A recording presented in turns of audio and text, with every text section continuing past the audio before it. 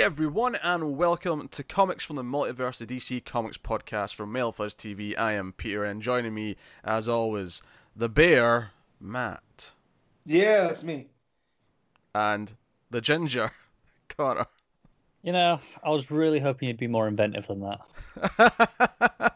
No, you call me the Bear, and it's funny because my friend's out of town this weekend with my wife, and they went past a store that had a pot-bellied bear, and she goes, "Hey, look, it's your brother." And I've never felt more honored in my life. As a high-ranking honor for Matt in the Skullthorpe household. So yeah, this is a weird episode because we do not have books to talk about because it is our annual episode. This is annual number 3. What is annual episodes? What do they do? These are our end of year award episodes. So these are our awards for 2018 for the best in DC Comics, as well as a couple of bonus categories for other stuff as well. But that is what we're going to be doing. This year we have a new thing where we actually got our patrons to vote as well. So at the end of the show we'll have a sort of patron community winner section as well, and we'll talk about the results of that. So that's coming up at the end of the show. We got the awards. We'll go through best artist, best writer, best series, best single issue, best limited/event, and then we'll also do as a sort of bonus add-on, best Marvel and best indie book as well. And we'll sort of debate that amongst ourselves. The way this works is that we will present options for each category, and then we will discuss amongst us, and then decide as a group what the three of us want to nominate as this podcast's winner of each category. It may get contentious. It may get contentious, and then for best book of the year, it's not just one we pick. We pick 10, and we rank them in order. We pick a top 10, which will be the main thing of the episode. That'll take up the most time, obviously, when we get there. So that is the plan. That is what we're going to do. In terms of news, actually, obviously this is not a regular. This is the only weird thing about not having books this week, and this just being the only episode this week, is that if there is news, we do kind of have to bring it up as well. There isn't really that much news, but I did see one thing of note on Twitter that I think is important. Brian Hill, who is going to be working on Batman and the Outsiders when it comes, he's actually leaving comics after next year. Jeez. But so you're thinking, oh wait, so that series is basically turned into a mini series because he's leaving. Some people asked him about that because he said he's got he's got up to 12 issues. I think American Carnage is the book he does at Vertigo, and there's a couple other things. Someone said, well, yeah, but what about Batman though and the Outsiders? You're just going to be starting that soon in 2019, and he said that. Oh yeah, that's the one that may be the exception if people like it, because I owe it to Batman not to quit that. So if it does well, he'll actually stick on that book. Is there a reason he's quitting? Did he say? Yeah, he's basically just pursuing other writing. I think he's doing more TV work. Maybe some. I don't know if he's doing movies as well, but I know he does TV work because he worked on Ash vs. the Evil Dead. His name popped up a few times during Titans. Ash, right? It did. Yeah. So I think he's just moving on to other writing arenas. Fair enough. That's what he wants to do, which is fair play. Obviously, I liked his short detective arc, and I was looking forward to the Outsiders. The fact that he's so confident about it and saying it'll stick around if it does well does at least imply that it's still coming out, because obviously right now, which tells me he has at least 6 planned, right? Yes. So true. He'll get through those, and if it's doing well, he'll just keep going with what he was going to do. Yeah. Best now we're getting it April. Because it's not been solicited yet, true, yeah. Yes. Earliest we could get it now is April. Yeah, that's true. I was going to debate why you thought that. I went, no, you're right. We know all the March books now, so yes, that's correct. All right, cool. Also, at the top of these categories that I mentioned, I did have one or two other questions that I want to pose to everyone. That I think I know what the answer is going to be. The main one that I want to ask, but. I only say this because I didn't prepare for any of the actual questions. No. Bonus. These bonus ones you didn't have to prepare for. I think these are just discussion points. That's something to discuss the year. And Connor knew he should have prepared. This is on him. I'll be honest. I forgot. I was working. As long as you're honest, there. Connor. I fell asleep really early last night. For me, Connor, I know you did because we were meant to record something and you just vanished off the face of the earth by 7 p.m. Oh yeah, I was still at work at 7 p.m. Okay, whatever time it was, you got home. Yeah. But what was I going to say? Yeah. Luckily for you though, the design of this annual show is kind of around the idea that we come in and pick the options at the time. It's just good to get your memory going a little bit with a little bit of prep. Usually Matt's the one that doesn't prepare. Oh, Matt's been good this year. I don't know what's going on. What did you bribe him with? Matt gets a gold star. Yes. Do you know what it is? We convinced him to buy a PS4, so now he's become in tune with everyone else in the world because he's playing video games. Yeah, kind of. My brain is stimulated, so I woke up this morning and I got chores done because I know I wanted to save time to play Spider-Man later. So are you saying this is because I haven't had time? I haven't touched my PS4 in a month. So Is that it? Now I've gone to hell. I can't remember anything. Yes, you're worse off for it. Yes. We've done a personality switch, Connor. Well, then we need to do less so I can have more time to play on my PS4. which leads us neatly to an announcement. Yes, speaking of definitely not doing this. Yes, we got an announcement to make just before we actually kick it at the end of your awards talk. So I did post a poll on the comics Twitter, at DC Comics Podcast, if you didn't know what our Twitter was, inquiring about how people would prefer if we ever did a comic show that wasn't for DC Comics. Would it be preferable on the same audio feed or on a different audio feed? Obviously, this was just for the audio listeners. For people on YouTube, this makes no difference because you just get the shows on YouTube. But I was kind of poking fun at it because I really was overemphasizing how hypothetical it was when it wasn't hypothetical at all. Me and Connor had already decided something. We were just testing the waters to see what people would want. And I will say you're a bunch of bastards because it was the most useless poll results we'd ever had because it was almost exactly 50-50 down the middle, these results. Also, no one replied to give their reasoning. No one did. No one went, we want it on a different feed because of these reasons, or the same feed because it's convenient for them. Yeah. It didn't help us at all. No, it was because we were guys. I approve of this. Because we were debating, do we keep it on the same feed with Comics from the Multiverse, or do we have a separate feed? And we were hoping that the legions of fans would just decide for us and we wouldn't have to think about it. And then they split it down the middle 50-50 and we had to think about it. So I hate you all. But we still haven't thought about outsourcing. Only bad things come from outsourcing. But yeah, so the announcement is, yes, there will be a second comics podcast called Elsewhere in the Multiverse. Which will be mainly just me and Connor. Matt might guest occasionally, but he doesn't necessarily have time to add a whole show to his schedule. He had fear in his eyes when we told him about this.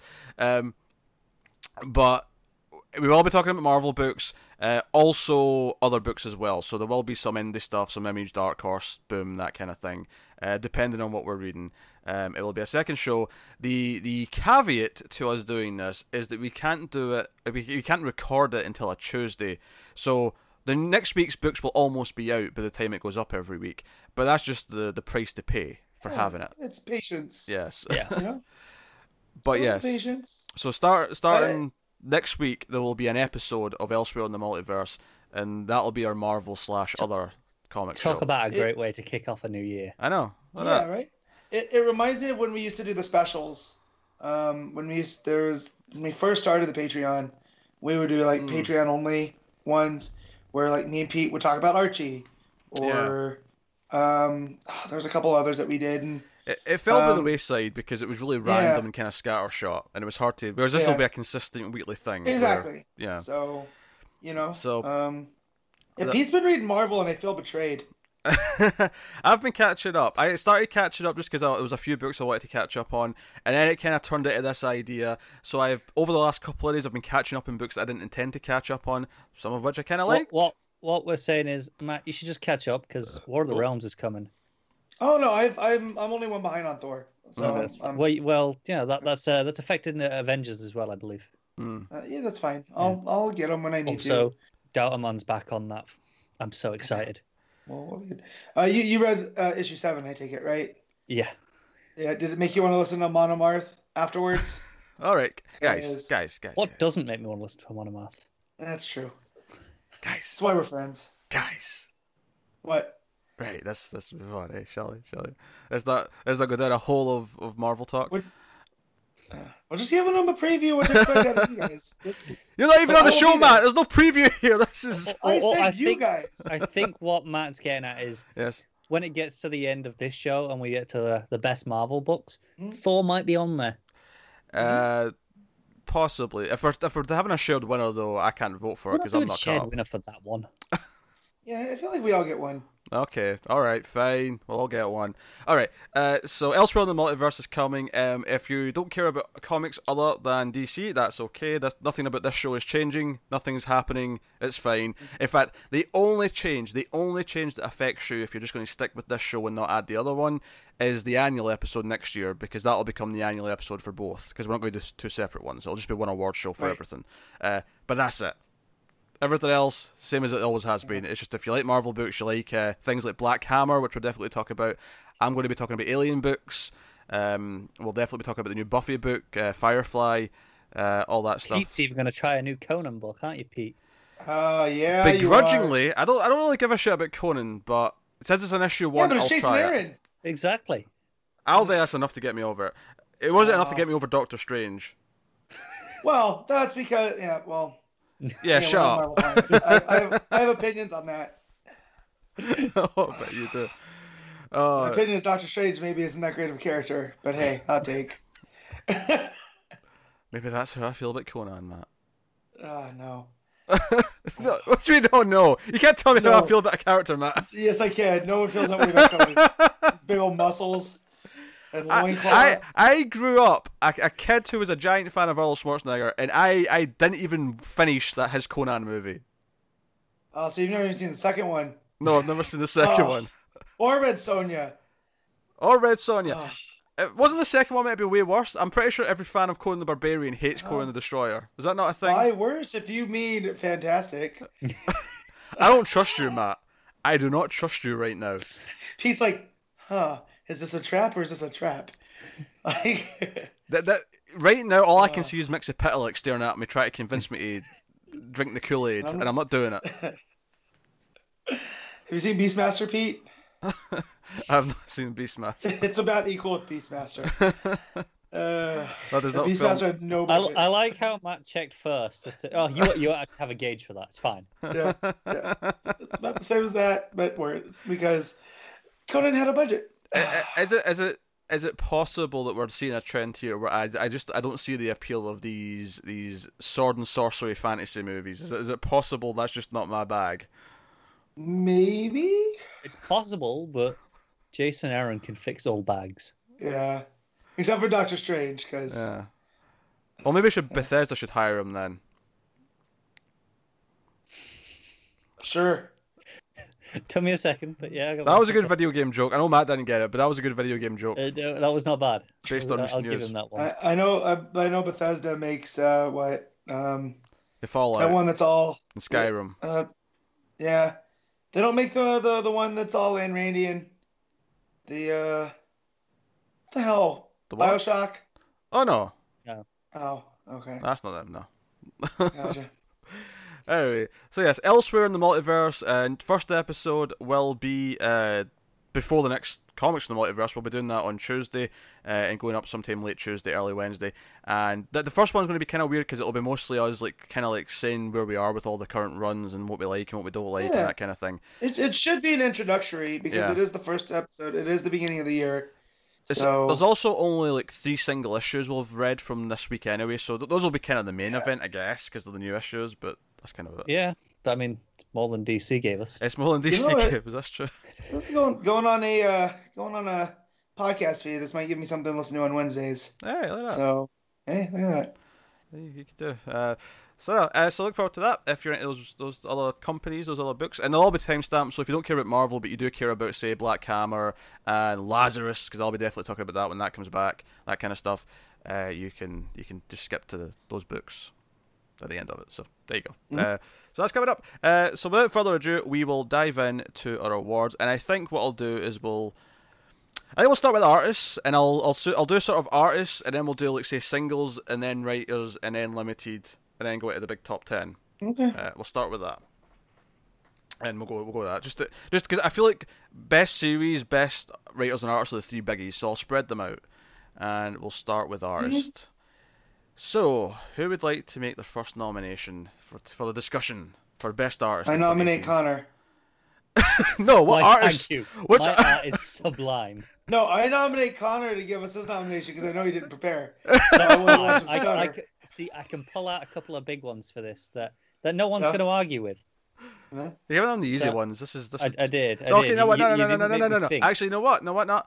I am going to already put out there Gary Frank and Mitch Gerads, right? God damn it! I'm putting those two out there. They're nominated. Because Because screw you, you prick. So Connor, now you must nominate one that's not those two. Okay. Sean Gordon Murphy. Okay. Okay, not a bad pick. Yeah, White Knight. It was a really solid art. If you didn't like the story, I would find it hard for you to disagree with the art because the art always looked great. Oh yeah, Murphy's art's hard to be against most of the time. Yep. I found one. Solid. Screw you. This might be a running trend. It might be. No, Murphy's good. When I think of the year, I think Mitch Gerads is a weird one because I'm pretty sure we gave it to him last year because we'd had like 5 issues of Mr. Miracle by that point.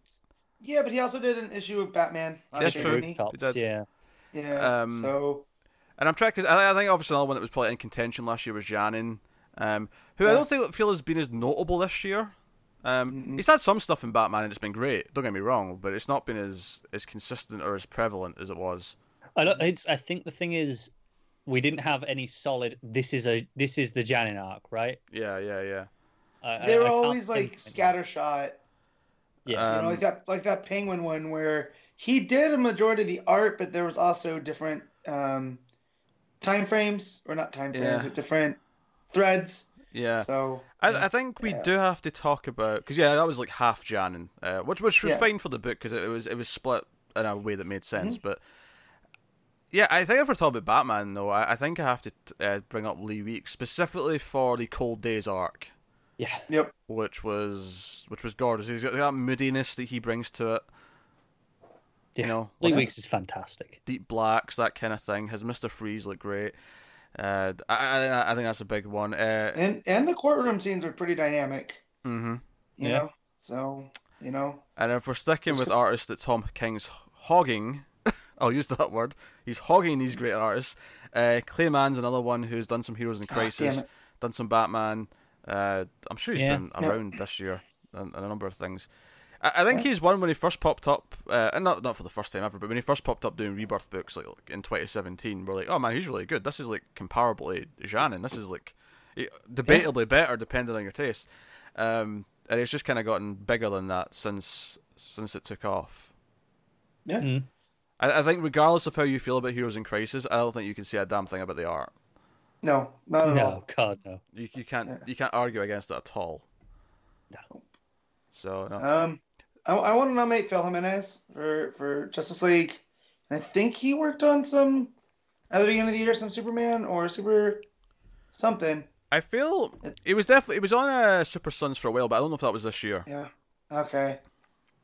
Well, just based off of his Justice League work, which might be too far and few between, but they always look great. No, to be fair, he's probably done the bulk of it this year. Because, Jim Chung only did like 1 in 7, I think, of the first arc. And then it was Jimenez, all the issues in between. So he's definitely been the most consistent Justice League artist. Yeah. This is the problem when you read too many books. As everything blends together, you don't know when it was like, what was the start of the year? Yeah. Because I'm looking at this, I'm going, oh shit, yeah. Percy's Green Arrow stuff was still this year.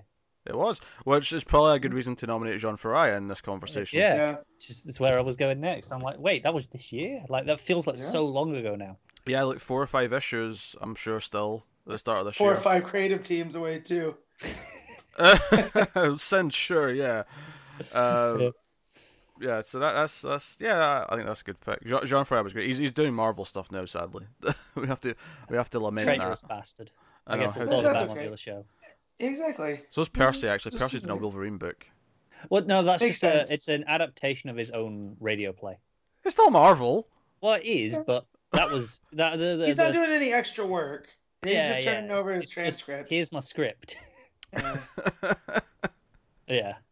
Still. His name's on a Marvel book, and it should be on a DC book. They scared them off with that stupid. Well, we'll get to that Nightwing thing later. Did Joelle Jones do Batman this year? She did some wedding stuff for sure. Because she did the Selena, issue where she's like getting her dress. That was a really good issue, actually. Yeah. So I want to nominate. Speaking of other Tom King, and then Catwoman as well, obviously. Yeah. So Joelle Jones, I'm a fan of her art. I like the clean style of the lines, and you know when it's Joelle Jones. Like we always, Connor likes to rail against the house style of the DC art.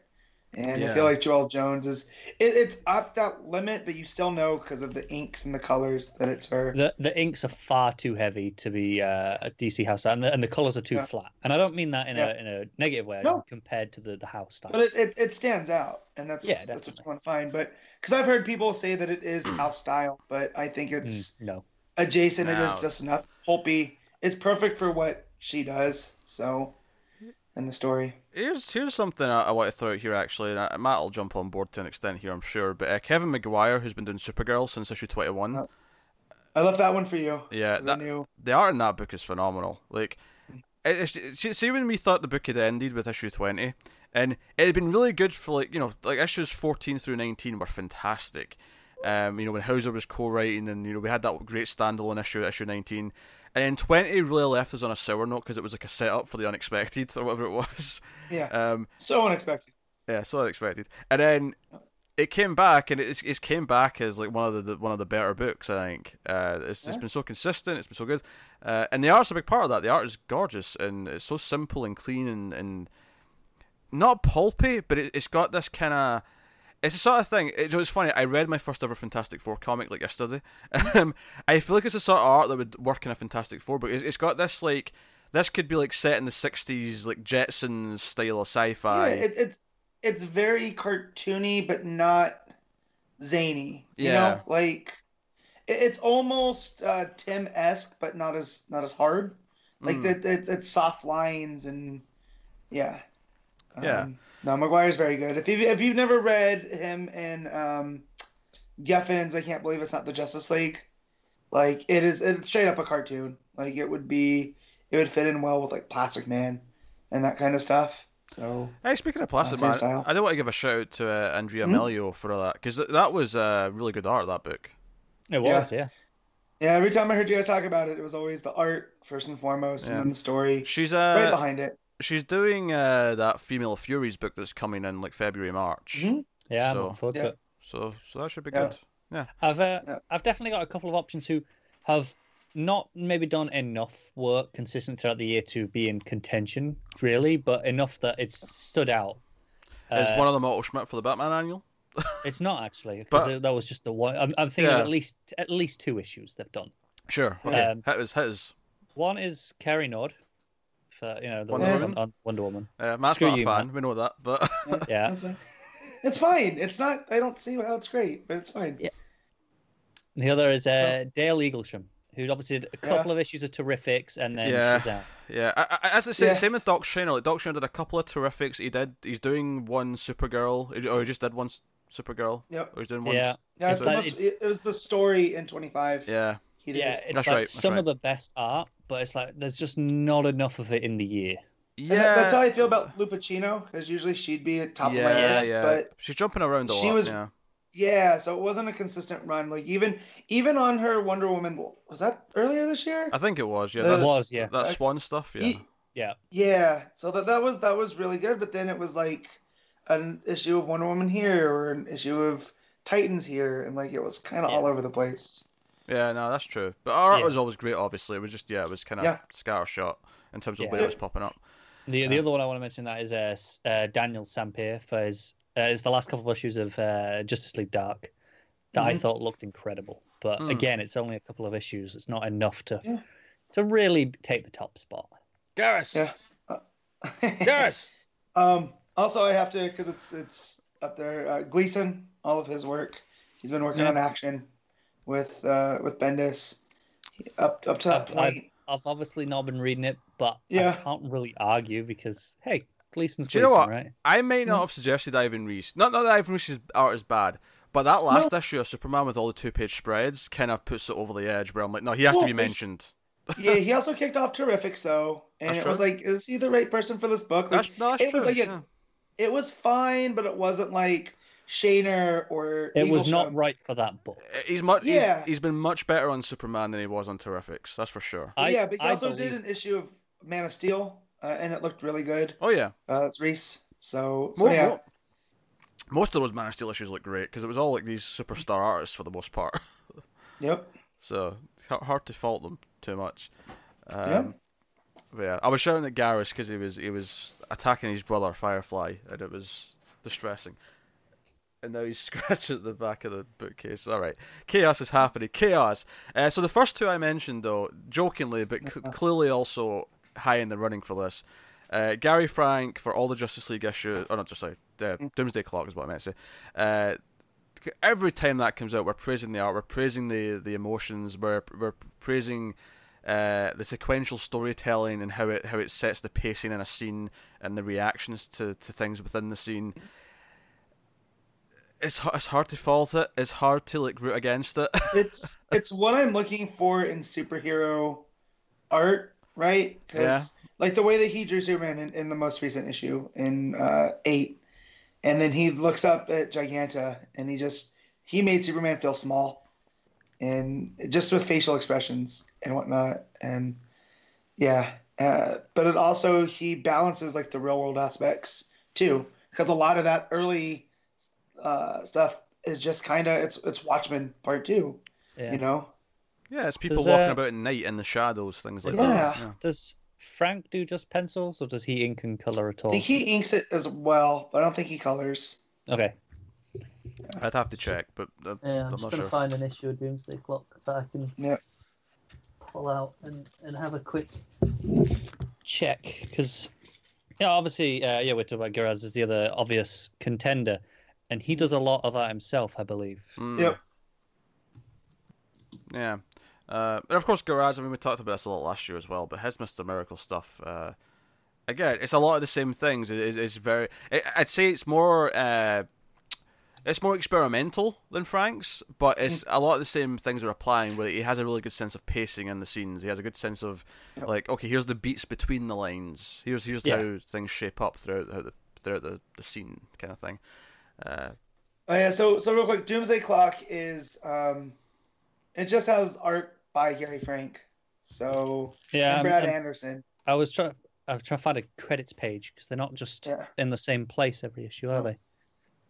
Oh man, as I'm looking, I just saw the cover for 9, and I haven't seen the cover yet. And the end of the month, next month, needs to get here as fast as possible. I assume I've seen it, but I don't remember, and now I'm excited just based on you saying that. Is this the one with you want to know? Is this the one with the kid reading the comic? Nope. Is it the one with the Legion ring? Yeah, floating above Mars. Yes. Oof, and there's That explains a lot. Yeah. Oh dear. I think the other thing you'd have to give to Gerard as well is how there's a lot of subtle things in that book about how he plays with colours. I mean, there was entire debates about Barda's eyes and how her eyes were changing colour at certain points in the book. And it's such a subtle little clue to maybe explain what's going on, and it was there. Such an attention to detail. Found the credits. Yes. They're in a really stupid place. They're on the inside of the back cover. Oh, so they're nice. not That's a good actually place on. for him. They're not actually. Yeah, but I'm used to them being like in the book somewhere. So I'm flicking through every page, going, I can't find them. Brad Anderson does the colors on Doomsday Clock. So then, pencils and ink. Pencils and inks. Is Frank. Yeah. There you go. Any other names we want to nominate? I think that's it. I think out of the serious contenders, for me, it's those two and Lee Weeks. That's fair. I put Man Up in there with them too. Round out that 4. Yeah. On a short list. I think the most boring thing we could do is just to say it's Gary Frank and move on. But unfortunately, I think that's also the right answer. Yeah. Perhaps you're gonna depending on find out, taste. Enemy. Yeah. I don't know. I mean, Connor looks like he may that's my debate favorite. me. I mean, I'd probably Comics. ultimately come down with Garrod's out of the two, but I'm not like passionate enough about that to really fight you on it. So Matt's because both are like so fantastic that it's like I haven't got enough passion to separate them. Which means Matt's essentially breaking the tie. So. No, I'm not going to vote against Gary Frank. Well, I thought that might be tough for Matt. They might put him in a tough place, like on the spot, and he's like, "Nope, Gary Frank, screw Carter." I mean, I have more than enough love for Mr. Miracle, but when it comes down to it, it's Johns and Frank are my favorite team to ever work on anything. Like anytime they work together, it's awesome. So. I guess. I mean, Garrett gets the obvious runner-up slot, but Frank's just doing insane stuff. And you know what? We got 4 issues of Doomsday Clock in 2019, so he might yet win again next year. Yeah. Hey, the thing is, these issues are going to take so long to come out that they'll still be fresh in our minds by the time we get to the annual next year. Yeah, I think the last one should be June or July. So. Good Lord. Yeah, July. Yeah. It'll be July. Assuming it sticks to schedule. Which to be fair, on its every 2 month schedule, it's been pretty consistent. Yeah, until they decide the final issue needs to be longer.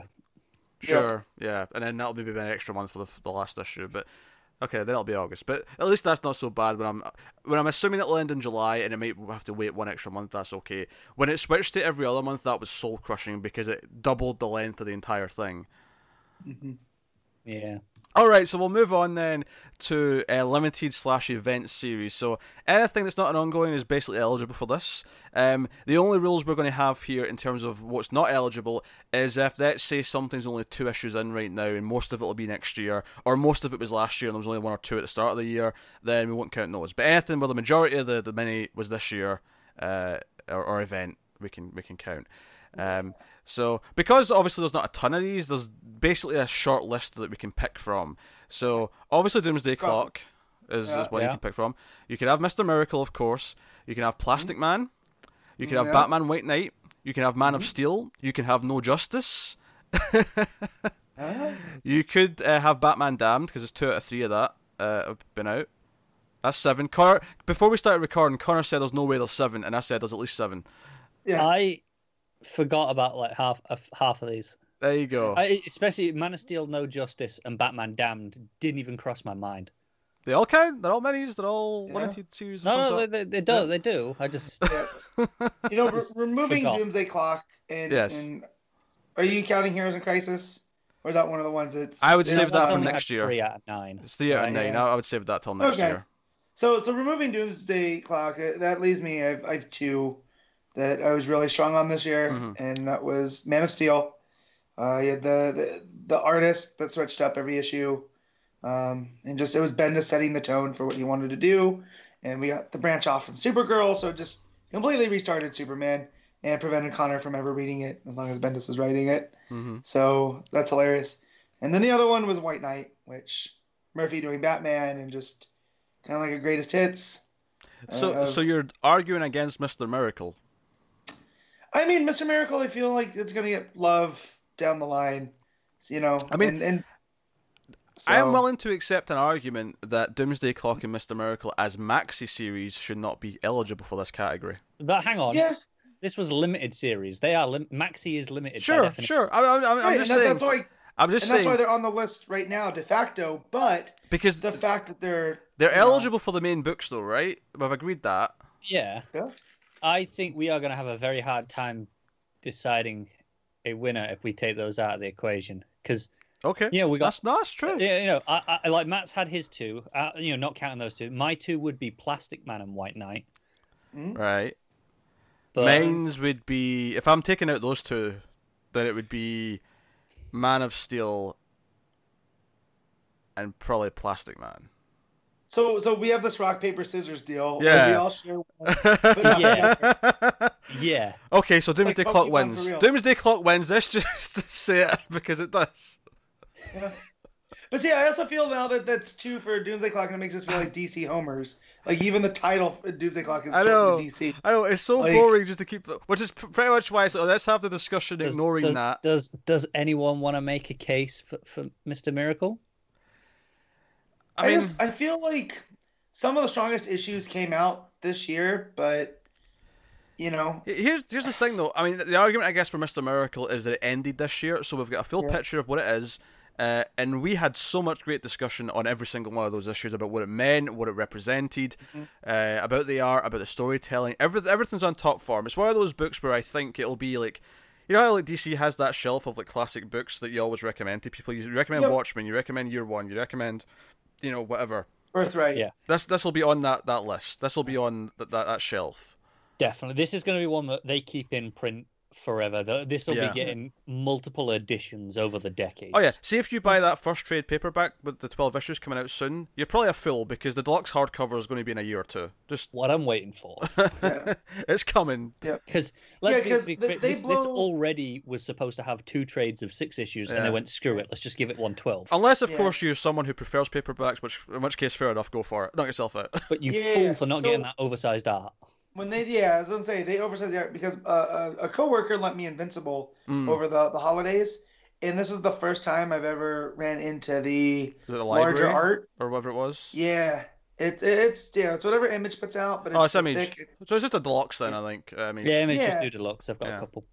But it's the first time I really because I have 2 Lazarus ones, but I just bought those for my shelf. You You've not read them yet. Yeah, I haven't gone back through because the series is still ongoing. But the bigger art really makes a difference, and I feel like you get that Gerard's art blown up. It's why, in terms of, I don't buy physical trades anymore, except just deluxe editions is what I buy, and then Comixology. Tell that to your bookshelf, Connor. We can tell you're lying behind you. That was presents. Oh, so you don't buy them, but you won't deny them. Yeah. They sometimes just appear at my house. Yeah. Yes. What are you gonna do? Yes. So. Yeah. Although I will say, even deluxe hardcover, if you're someone who likes absolute editions, I guarantee you this will eventually get an absolute. So make your choices wisely. See, that'll take long enough that it's worth double dipping. Sure. I mean, that's a personal choice. I'm putting all the facts out there. It's going to happen. Make your choices. And arguably, buy the paperback on top of the deluxe and the absolute, just so you can lend it out to people. Yeah. Because you should be lending this book out to people. Yeah. So it's kind of the ultimate book for someone that goes, I don't like comics.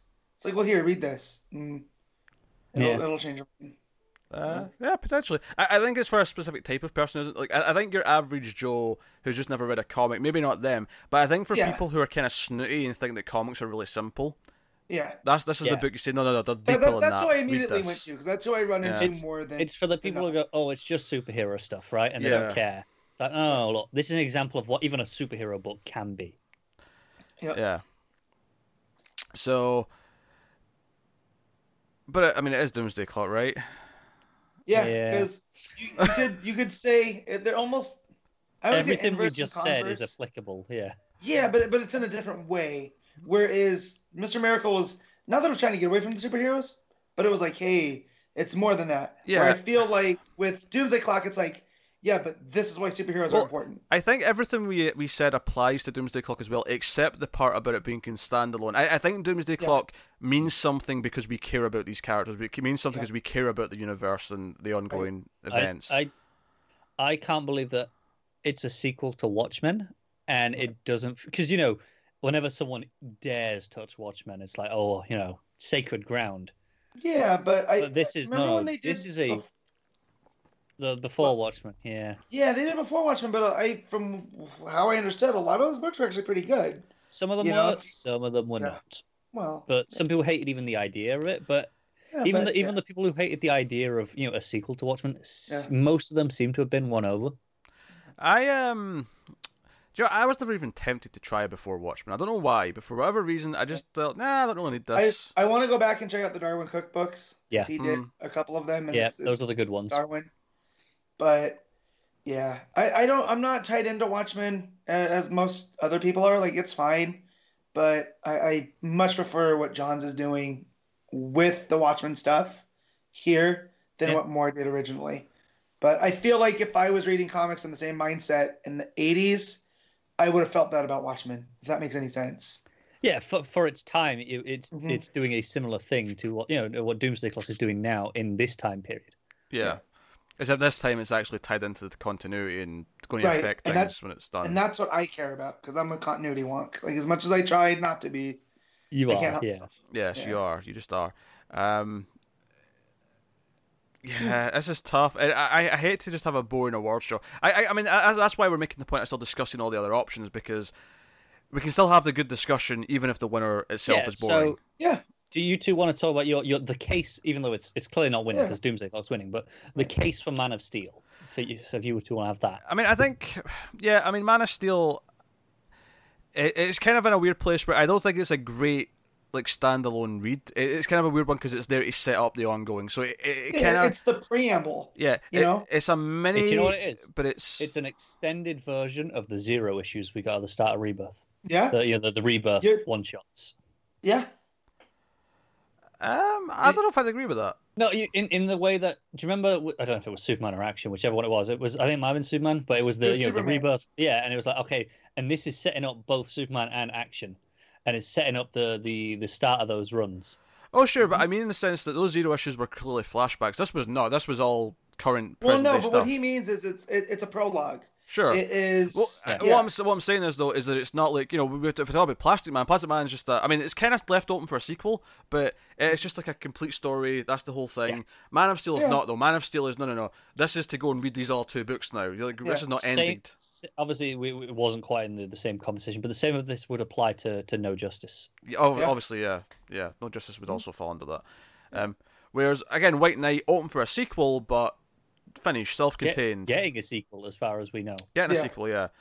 It had a title as well, didn't it? I seem to remember a title being. I think it did, yeah. Yeah, Murphy was tweeting things. He tweets a lot, though. I gotta get the collected edition. I might run to the store after this. I have some shopping to do. So I guess we're segueing to me and Matt. It's like, hey, White Knight's great. Yeah. It's. I kind of when I brought it up. It's the greatest. It's a Batman thrown together in a blender. And then whatever Murphy wanted to do, because there's elements of the movies, of the original, campy movies. There's some Nolan in there. There's some animated series, Year One and Dark Knight Returns. Like there's elements of them all, and it's just kind of this nice Elseworlds almost. It's funny that I had as much fun with that as I did with Plastic Man, in very different ways. Like, I think both of them are extremely fun examples of what they're doing and fun to read. I thought when it was fun, my only debate with it, I didn't think it was actually doing anything deep. It seemed to pretending that it was, but it wasn't actually doing anything deep. Yeah, I mean, why I loved it wasn't the social commentary aspects of Joker and trying to do right and show that Batman's causing more harm than good. I just liked it for the superficial reasons. Yeah, the book was at its best when it was these ridiculously well-drawn car chases and giant freeze cannons. That was when the book was gold. Did particularly love what it did with Harley, though.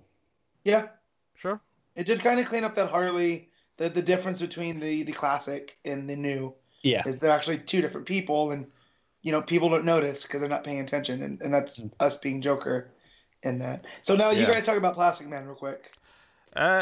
Plastic Man, obviously they mentioned the art was really good, but Plastic Man was just this pulpy book about a loser who sucked at what he does and is trying to be better, and then ultimately by the end says, I'm going to try and be better still, even though it's really hard. That is essentially what Plastic Man is. And really, all that matters is that it's Wang.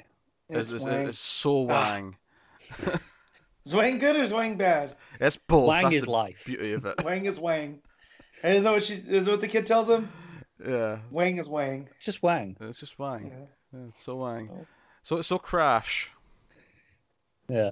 So Shui. So I got to crash the mode, Matt. I got to crash the mode. Yeah. But that is delightful characters. It was constantly making me laugh. Plastic Man, not only just through his obviously the constructs that he becomes, because that's usually entertaining because he'll do wacky cartoon things. But obviously we mentioned the artist in the best artist section, but so expressive and so cartoony in the transformations. Yeah. Brilliant stuff. No, it was gold. But it did leave one big plot thread open for a potential sequel, and it kind of even said at the end question mark or something like that, or to be continued. Yeah, hopefully, he definitely hinted at it. Yeah, so hopefully Simone gets a sequel, because which I kind of like. It's kind of almost a Dark Horse Hellboy kind of system where it's just minis, but they get sequels over and over if they're doing well. I like that a lot. Yeah. I know Bendis has been pushing kind of for that. with non-superhero comics, and I know Brubaker does that too. It's like, well, when I have a story, it'll be ready. Yeah, a lot of them are doing this thing at Image where they'll have breaks between each arc, which is kind of the same thing except the numbering keeps going. It's a way of having the artist be the same throughout, yet still be consistent. And I think for something like Lazarus or Saga, I think it's really important that it is the same artist the entire time because it is this one story, this grand story. Yeah. Well, and that's why I like when Lazarus did it, and you got the X+66, and it let Rucka work with other artists, and see their take on the Lazarus world. There's books like, some of the Rucka books are a great example. Like Black Magic with Nicholas Scott. I can't imagine that book with anyone else at all. Oh. Well, don't worry, Brett Booth's going to take on the next arc. You'll be fine. Don't play like that. Don't put that out to the universe. Look, Rucka already promised me it was coming with Scott in 2019. It's fine. I know better than you do. But it's kind of like these things when they're ready, and like we know Rucka has the story. It's just waiting on the art. Yeah, Lazarus is doing this weird thing though, where it's changing format and it's doing these quarterly prestige issues instead of like regular issues now. So it's changed its name slightly to Lazarus Rising, and now it's going to be like 60-page. I think $8 books every 3 months instead of that book's Lark, right? Yeah, it's still Lark. Yeah. So that's why X+66 happened was to give Lark time to kind of decompress. It's the main series still. This is like the continuing of the ongoing essentially, but they're doing it in this new format. But there will be a backup with a different artist as well in it. So that's fine. They're shaking things up a bit, but I mean, whatever. But hey, so but the idea of a sequel to a mini, like, because White Knight may get one, White Knight's definitely getting one, Plastic Man might get one. We're hoping it will. Gail Simone tweeted the other day and mentioning she was working on something for DC because someone was like, "Hey, what's one thing that you're really happy about coming up?" And she's like, "Oh, I'm currently working on something. I'm writing a character for DC, a prominent DC character that I've never written before." I'm like, okay, there's actually not that many people I can think of who it could be, given that she's actually worked on quite a bit. She ain't done Condiment King yet. No, she has not. Condiment King is coming.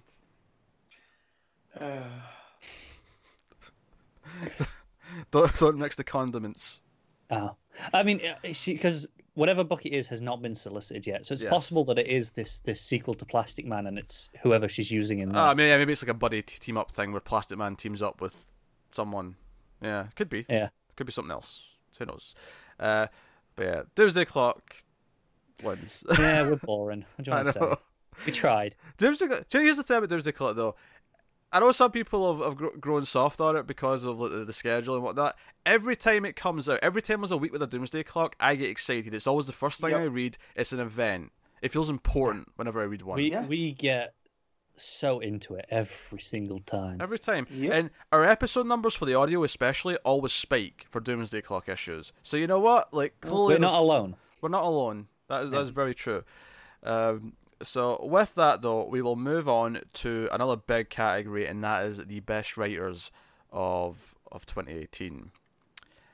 So one of the things about writers, though, of course, because they can write more books than artists can draw, means that some of these writers have multiple books that we can and not just like because an artist might have had a book for the first half of the year, then switched. Some of these writers will have had books the entire year, multiple thereof. So what's the first name that someone wants to throw out there? Do we want to go heavy hitters, or do you want to build up to the heavy hitters? Give me a heavy hitter. Just go on. Well, John's. I mean, not only Doomsday Clock, but we had one issue of Shazam. One issue. Yeah, I think was fantastic. Yeah, Shazam's not eligible for any of the awards except maybe single issue if you want to promote it for that. But because it's only had one issue, but it was very good, and Doomsday Clock's been very good. As the 2 awards we just gave it would display. So I can't argue with that. It's a good pick. We'll come back around to him, though. I feel like that'll be more of a debate when we get to the bigger things. Connor, throw out a name. Tynan. Yeah. James Tynan the Fourth. Yes, I think he's been extremely consistent in between finishing off his detective run, then starting on Justice League Dark, helping out on Justice League at points. Yeah, I mean, Justice League 13 notwithstanding, that's a all right. mark He had against him. one misstep. Yeah, but like his tech run ended, I think, in like May, so that was like a good chunk of the year. Still, he was doing detective, and it was double shipping, so we got a good number of issues. Yeah. And then I mean, we have, of course, the first like 5 or whatever of Justice League Dark, but then you also had in the Witching Hour crossover with other things. Yeah, so that was that one shot plus 2 Wonder Womans? 2 1-shots plus 1 Wonder Woman. All right, other way around. Aye. Whatever. Yeah. It still adds up to 3 issues. Sure. No, actually, no. It was 2 1-shots plus 2 Wonder Womans. Actually, there's 4. Fine, 4 issues. You correct me about stupid shit all the time. I'm not letting that go. I never do that. It's just that he's been consistent, like give or take a couple things here or there, like Justice League 13. Yeah, but he's really coming to his own as a writer. Yeah, we were praising Detective a lot last year as well. Yeah. But last I think 2 he's years proven. Even. I mean, last 2 years, yeah. But I think now he's proven himself outside of the Bat family for the first time. Yeah. Yeah, I think he's really good, and I think he has gotten better since when he first started off and he was doing Talon and things like that. I do think he occasionally gets a bit wordy, which I think is something that comes from Snyder because he's a student of Snyder. Occasionally I'll be like, man, this is a lot of word balloons, man. Calm it. It's the same sort of thing where you can if you in film music there's composers where you go, yeah, this guy is from Zimmer's school. Yeah, which I am okay with though, because the more Zimmer music in my movies, the better. But there are definitely somewhere I'm like, yeah, I can tell. You can tell. And it's the same with Tynan. It's like, yeah, I can tell he's from. What I appreciate about Tynan too is there's these characters he has an affection for, so he's gonna put them on a pedestal. It's like Clayface, in Tech he made us all like Clayface, and now in Justice League Dark it's Man Bat. Yeah, even we're getting to see different versions. Even Detective Chimp, I feel, is getting a spotlight that he's not had in quite some time. It's good stuff. No, that's a good one. Well, the other obvious name I think no one's mentioned it is Tom King, and Tom King. We have a whole another year of Batman. We have 3 issues of Heroes in Crisis. We have the aforementioned Mr. Miracle, which had more than half of its run this year. It's hard to not mention him. Depending on your taste, though, you could have a problem with several of his Batman arcs. You may not like how he writes things, because there's a lot of people who only like Mr. Miracle, like from him this year, and hate everything else he's done. I love certain issues of Batman, but I have definitely not been feeling it as much. Basically in the run up to the wedding and afterwards, I've not been feeling it quite as much. It's starting to get back on track with the last couple for me, but it's not anywhere near as much as I loved it last year. I've genuinely liked it a lot. I think that Ivy arc was the misstep out of the whole thing, and there's been little things here or there, but for the most part, most of his arcs I've really enjoyed. And as much as the arc after in the 50s where it led to what's going on with Dick, I don't blame King for that. I'll go on the record as this. I think he wanted to do a plot beat in Batman, and then editorial said, "Oh, let's spin that out into Nightwing and do all this other shit." Yeah, that is not my problem with King. Because we got a really good moment out of that. Yeah, well, because the reason why I'm saying that is I think everything that was in Batman itself, the way he reacted to it, the moment itself, all that stuff I thought was well done, and played very well. So, no, I like King a lot. King's a writer who experiments a lot, and not every experiment leads to gold. Like sometimes it does kind of fall flat. Actually, I mean, the other weakest.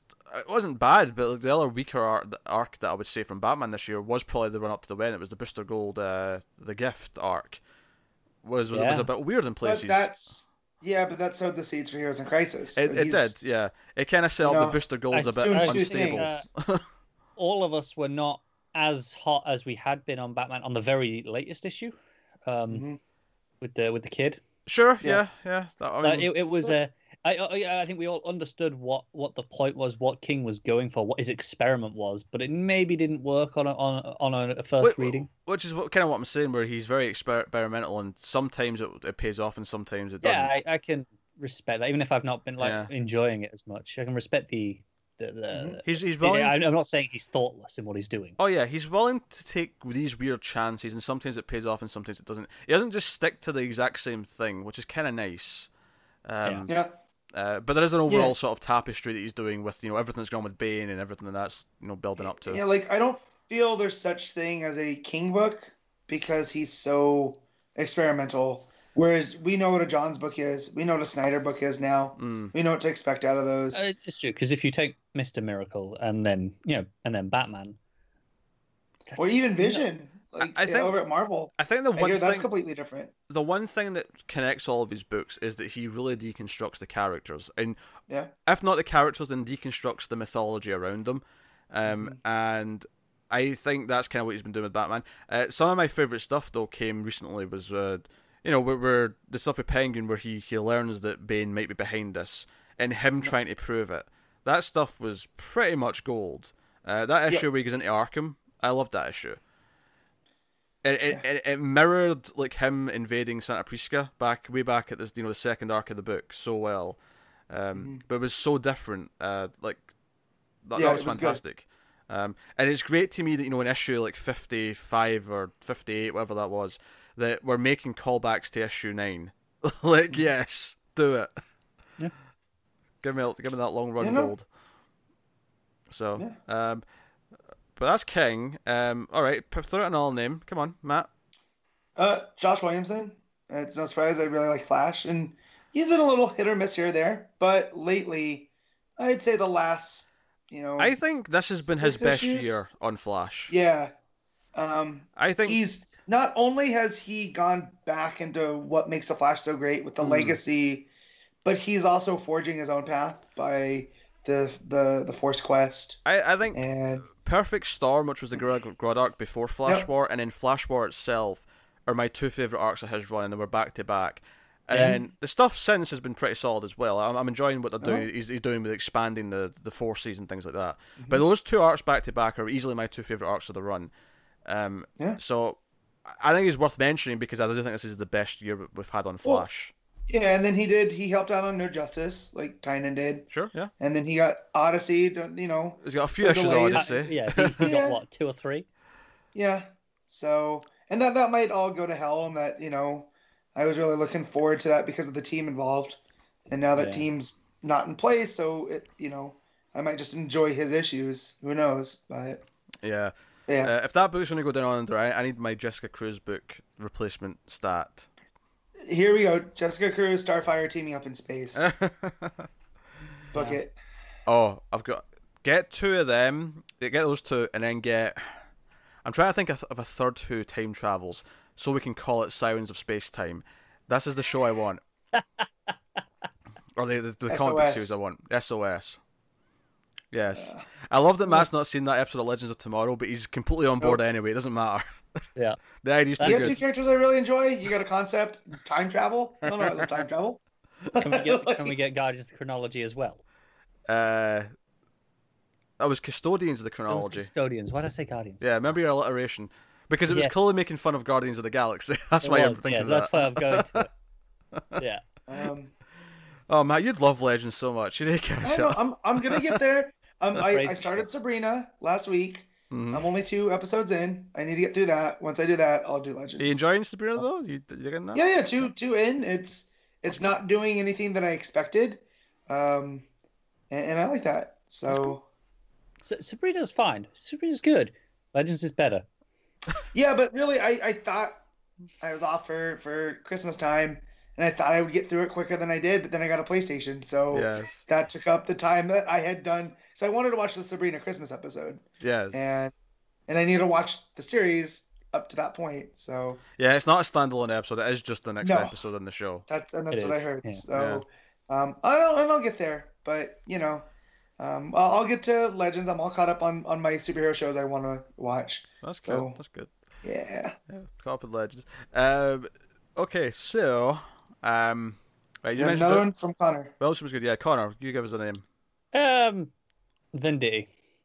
Between his, finishing off his run on Harlan Pals and kind of his whole run on Greenland that's been going on for 4 or 5 years. This is basically the Pete Silent pick because he hasn't read any Venditti this year except Hawkman 1. I read issue 2. I read issue 1 and 2. He read Freedom Fighters last week. Oh, that's true. Yeah, it wasn't bad.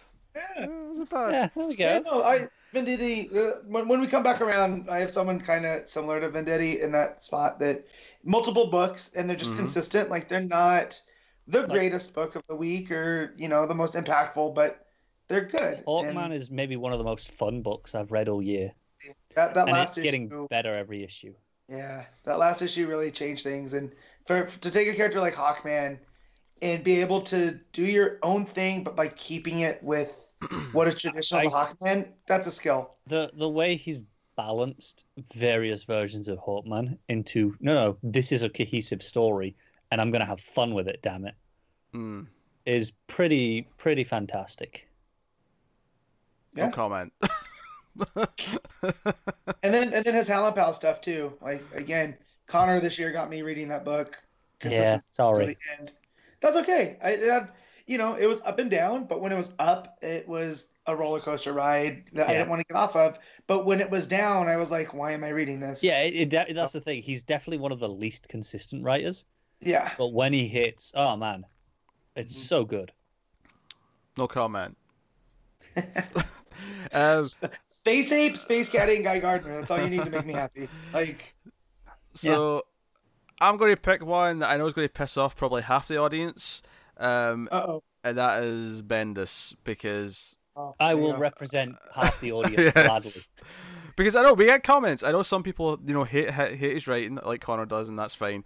But if you've been enjoying Superman in action, and then obviously Man of Steel as well, that's been since like May. He's been doing consistent, 2 consistent books, both of which me and Matt have greatly enjoyed all year, since they started. So it's hard not to mention them.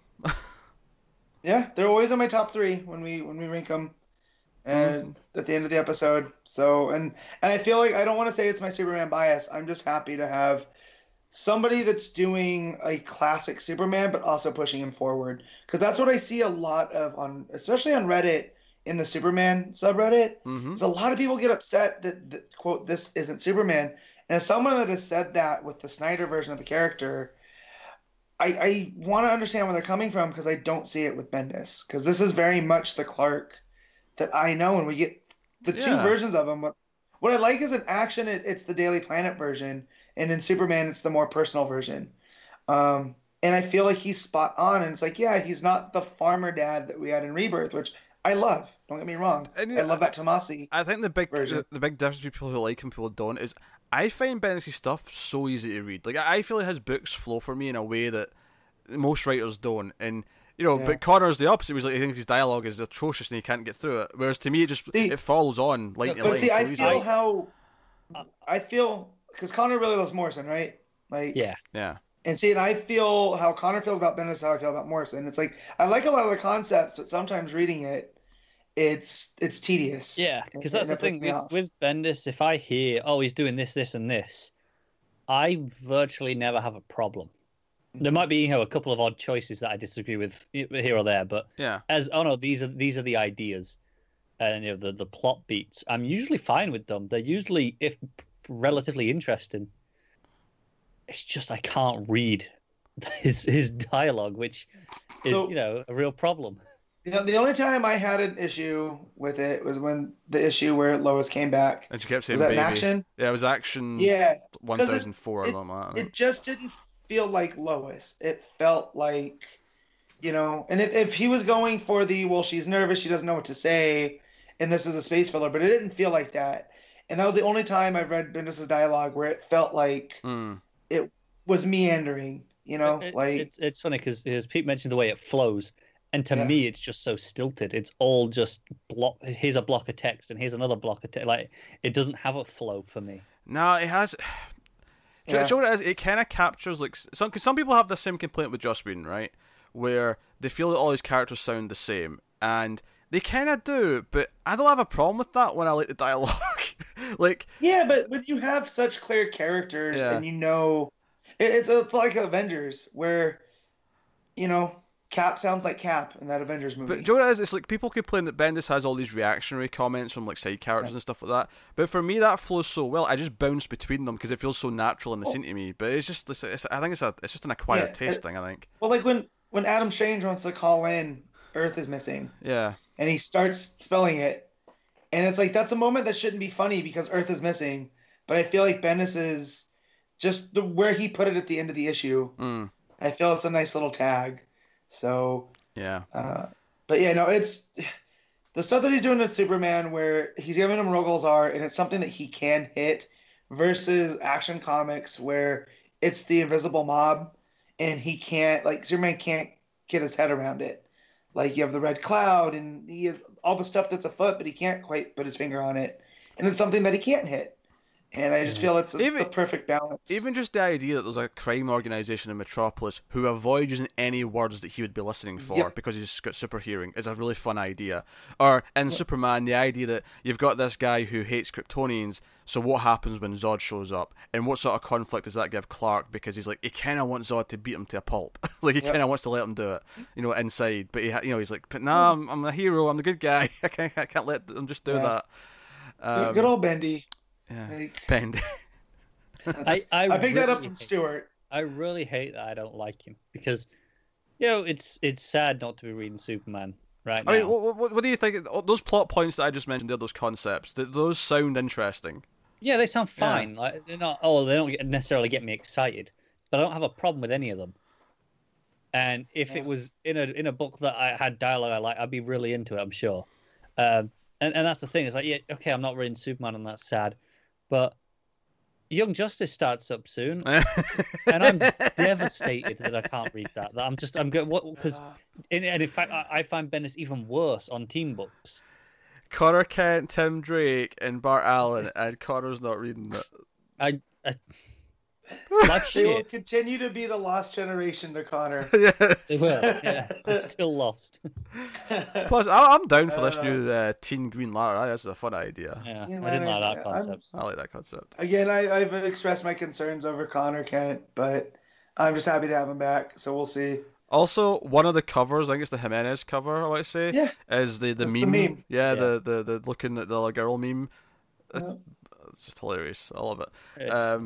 So I have one more writer I wanted to go through. Bad writing me, Matt. Come on, we're going in a circle. No. You just did it. You just did Bendis. Oh, you're right. Okay, that was mine. Sorry. Yeah, it wasn't mine. That's a good point. He makes an excellent point. It wasn't mine. Yeah, so I wanted to bring up a writer that super up and down like Venditti, but I think more up, and that's Dan Abnett. And, a lot of his Aquaman this year was decent. And a lot of his Titans was decent. But I feel like outside of the tie-ins, it was pretty good. Like his Titans up until the Drowned Earth stuff. The special, yeah. Basically it got good after the special, I thought. I think I was saying something similar to this last week, but I have to give him credit because I got to the end of the year and went, you know what, I really enjoyed 3 of his books this year. Silencer probably been the best one, actually, once it really got going. And that's what I said. You guys talking about Silencer all year wore me down enough that I went and I got caught up. And it's not my favorite book every week, but I want to know what's going on with Leviathan. It made me re-interested in Talia, who I always thought was a great, underutilized Bat villain. I think the last few issues of it have legitimately been the best in the book, and then I think Aquaman, outside of the few issues at the end, he had to doing tie-ins to things and pointless crossovers with Suicide Squad that really didn't matter. It was really solid for the first half of the year. Yeah. I think for me, he's a very solid, dependable mid-tier writer. He's and with the right direction can be good, but for me, he would never be in contention for a best of conversation. That's fair. That's fair. Just the other names I kind of want to throw out there. Obviously, we can't really nominate these people because they haven't done enough to really get kind of warrant it. But the Jodie Houser co-written issues of Supergirl at the start of the year were really good. I want to bring her up because she really elevated that book when she stepped on board. Likewise with G. Willow Wilson, the 3 issues of Wonder Woman, very good. And obviously Tom Taylor. Who for one issue and then 2 short stories and anthology books. Is basically all he gets nominated for. It's happening though. He'll be here by. Hey, if Brian Hill doesn't work out. Hey, Tom Taylor could write this book. That's the new motto of this show. Could. Hey, Tom Taylor could write this one. I also want to bring up Maregood Scott because I looked up what she worked on. Yeah. The Green Arrow issues were pretty solid. Yeah. And then her Batgirl run so far. Yeah, I've been liking her Batgirl run, and It's been really good. Yeah. And we're getting James Gordon Jr. In a couple of months, so Hell yeah, that'll be cool. And So. We've been kind of lucky because Larson was really good, and then But see, I wanted to put Larson on because I really enjoyed, and then I realized she only wrote Batgirl until March. Yeah, it was only it was only start of year. I just meant in the sense. Then I was like, well, who took over? And I was like, oh, Scott. Scott's been really good. Yeah. I just meant in the sense that we've been lucky that we had a long run from Larson. Well, not long, but it was a decent run, and then it went into we had like a fill-in issue or two, and then it was on its Scott. And I feel as in like G. Willow Wilson. Obviously, it's only been like 3 issues, so it's not enough. But hey, ask us next year. Yeah, no, she could be in the conversation next year for sure. Same with Kelly Sue, because I like that first Aquaman issue. So that's the sort of thing that could become, a year-long thing next year that we could be praising. So, no, a lot of names to mention. I think it's interesting that no one said Scott Snyder. And I don't think it's... I love the dude. Yeah. He's great, but it's been more missed than hit since No Justice. Like, No Justice came through and... See, I don't say No Justice because Justice League was good. Is one of my favorite books right now. Yeah, I just mean it's funny. I think he's had a better year this year than he had for a couple. I think we had Metal was this year, right? End of Metal was this year, into No Justice, into Justice League, and I would say that for the most part it's been pretty solid stuff. I don't think I'd nominate him for Best Writer because he still has the Snydery problems that he occasionally does that I don't like, but. We can't deny that he's kind of the architect of the big events that are going on in the DC universe right now. Yeah. Outside of Doomsday Clock and Heroes in Crisis, obviously, but he seems to be the one that's driving the general direction of the universe outside of those books. He does, yeah. Like Metal into No Justice, and then New Justice really spearheaded a big line of like, this is the direction for a lot of the core characters. Yeah, and when I said No Justice, I meant Drowned Earth. I went to Manipul in my brain. Yeah. Okay. Drowned Earth was fine. Yeah, it was fun. Wasn't like but everything else in Justice League's been pretty great. Yeah, those early issues I really enjoyed. Like when we got to the end of, I forget which issue, it was either 2 or 3, and we had the Life Lantern, the White Lantern symbol, pop up on the Earth. Honestly, my biggest, I got so hyped. My biggest problem with Drowned Earth, honestly, was just how many artists we went through in the space of like 4 issues. Because there was like that one that had 3 artists, and it had those really great Fraser Irving pages. But but that's not really Snyder's fault, but it drags the book as a whole down. Yeah, because I thought it was really fun and pulpy. I probably enjoyed Drowned Earth a little bit more than Witching Hour, because they came back to back, which is why I'm comparing them. Yeah, and they were kind of similar in the sense that they were just like 1 month, and they were just the main book plus a couple of tie-ins, but. Yeah, so I think Snyder's solid. I think he's worth to mention in this conversation, but I think that he's just maybe not got a clean slate in the same way that a couple of the others do. Because I'll sum up his entire year was kind of like Batman Who Laughs, where it's like, yeah, this is going great. Oh, what's that ending? I mean, I'll tell you this: I'll take Snyder. Snyder for me has been more consistent than King has. He hasn't hit as high highs as King. I could see that. Been more consistent. I do think I prefer King overall. I think I prefer King's batting average than I do Snyder's. But I mean, it's just a taste thing more than anything else. Yeah. Who'd have thunk it? Art is subjective. But there you go. So, and obviously we talk a lot about art here, meaning the pretty pictures that are drawn, but writing's also art, in the broader sense. So, I guess unless anyone wants to throw out some more names to add to the mix. Let me see who else was on my list. Nope, I hit all mine. Yeah, I didn't think far enough ahead, so sure, I've hit all mine. I mean, I should probably mention Mark and Draco for Supergirl again as well, actually. Yeah, because again, Supergirl's been decent. I've been loving Supergirl. I mean, it's been like what 4 or 5 issues, so yeah.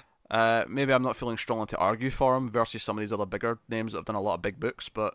Yeah. Who knows? By this time next year, Supergirl could be in the top spots, because we'll have enough issues. All right, so let's debate then. Who's winning? Who are we feeling is the winner here? I have a feeling it's going to come down to you two deciding between King and Bendis, because neither of those would get my vote.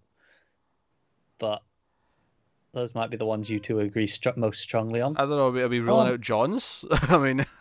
Well, no. I get that John's. But I figured that the other two have both had more issues than John's. That's true. You might have discounted that. I was gonna say. Yes, I like all three. I get excited for all three's books when I get them in my poll. So my pick would either be John's or Tynan, personally.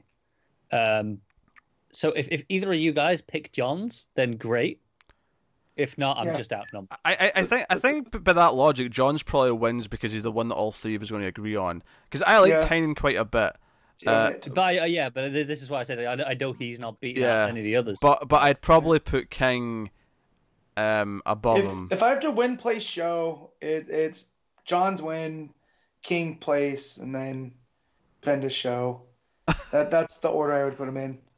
Like, yeah, you'd put Tynan after Bendis, as we said. Yeah, and fourth. I guess John's is winning. I think John's is winning because he appeals to all three of us strongly enough that he overcomes in the law of voting, which is fine. It's the democratic way of doing this. It does mean, though, that so far we have picked Doomsday Clock, artist from Doomsday Clock, writer from Doomsday Clock. That's why I'm laughing. Writer from Doomsday Clock and Shazam.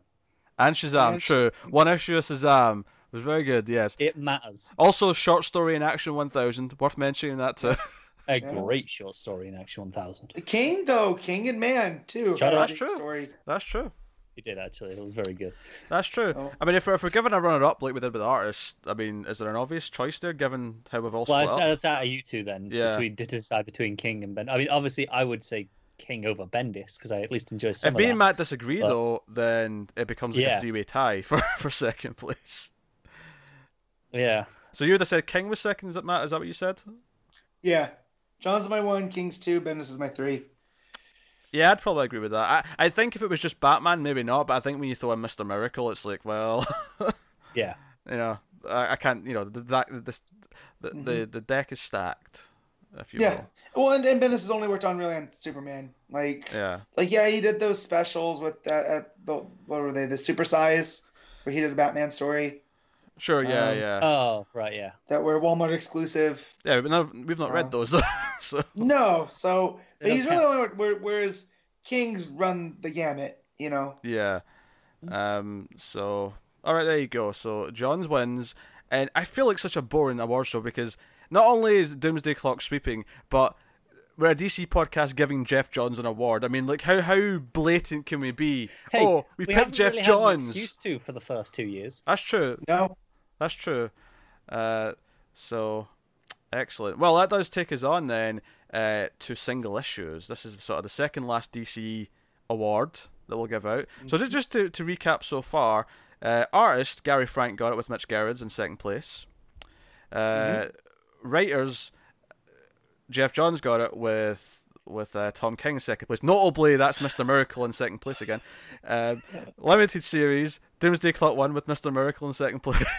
Do you think some issues of Doomsday Clock or Mr. Miracle might show up in this discussion for single issue? I feel like it's a possibility. I have a premonition. A premonition? Yeah, that Broken Matt Hardy. Okay, all right. I didn't get that. Go if you have some time, track down the Broken Universe stuff on YouTube. Okay. It is room level entertaining. I mean, it gets knocked down because you're pretty sure it's intentional.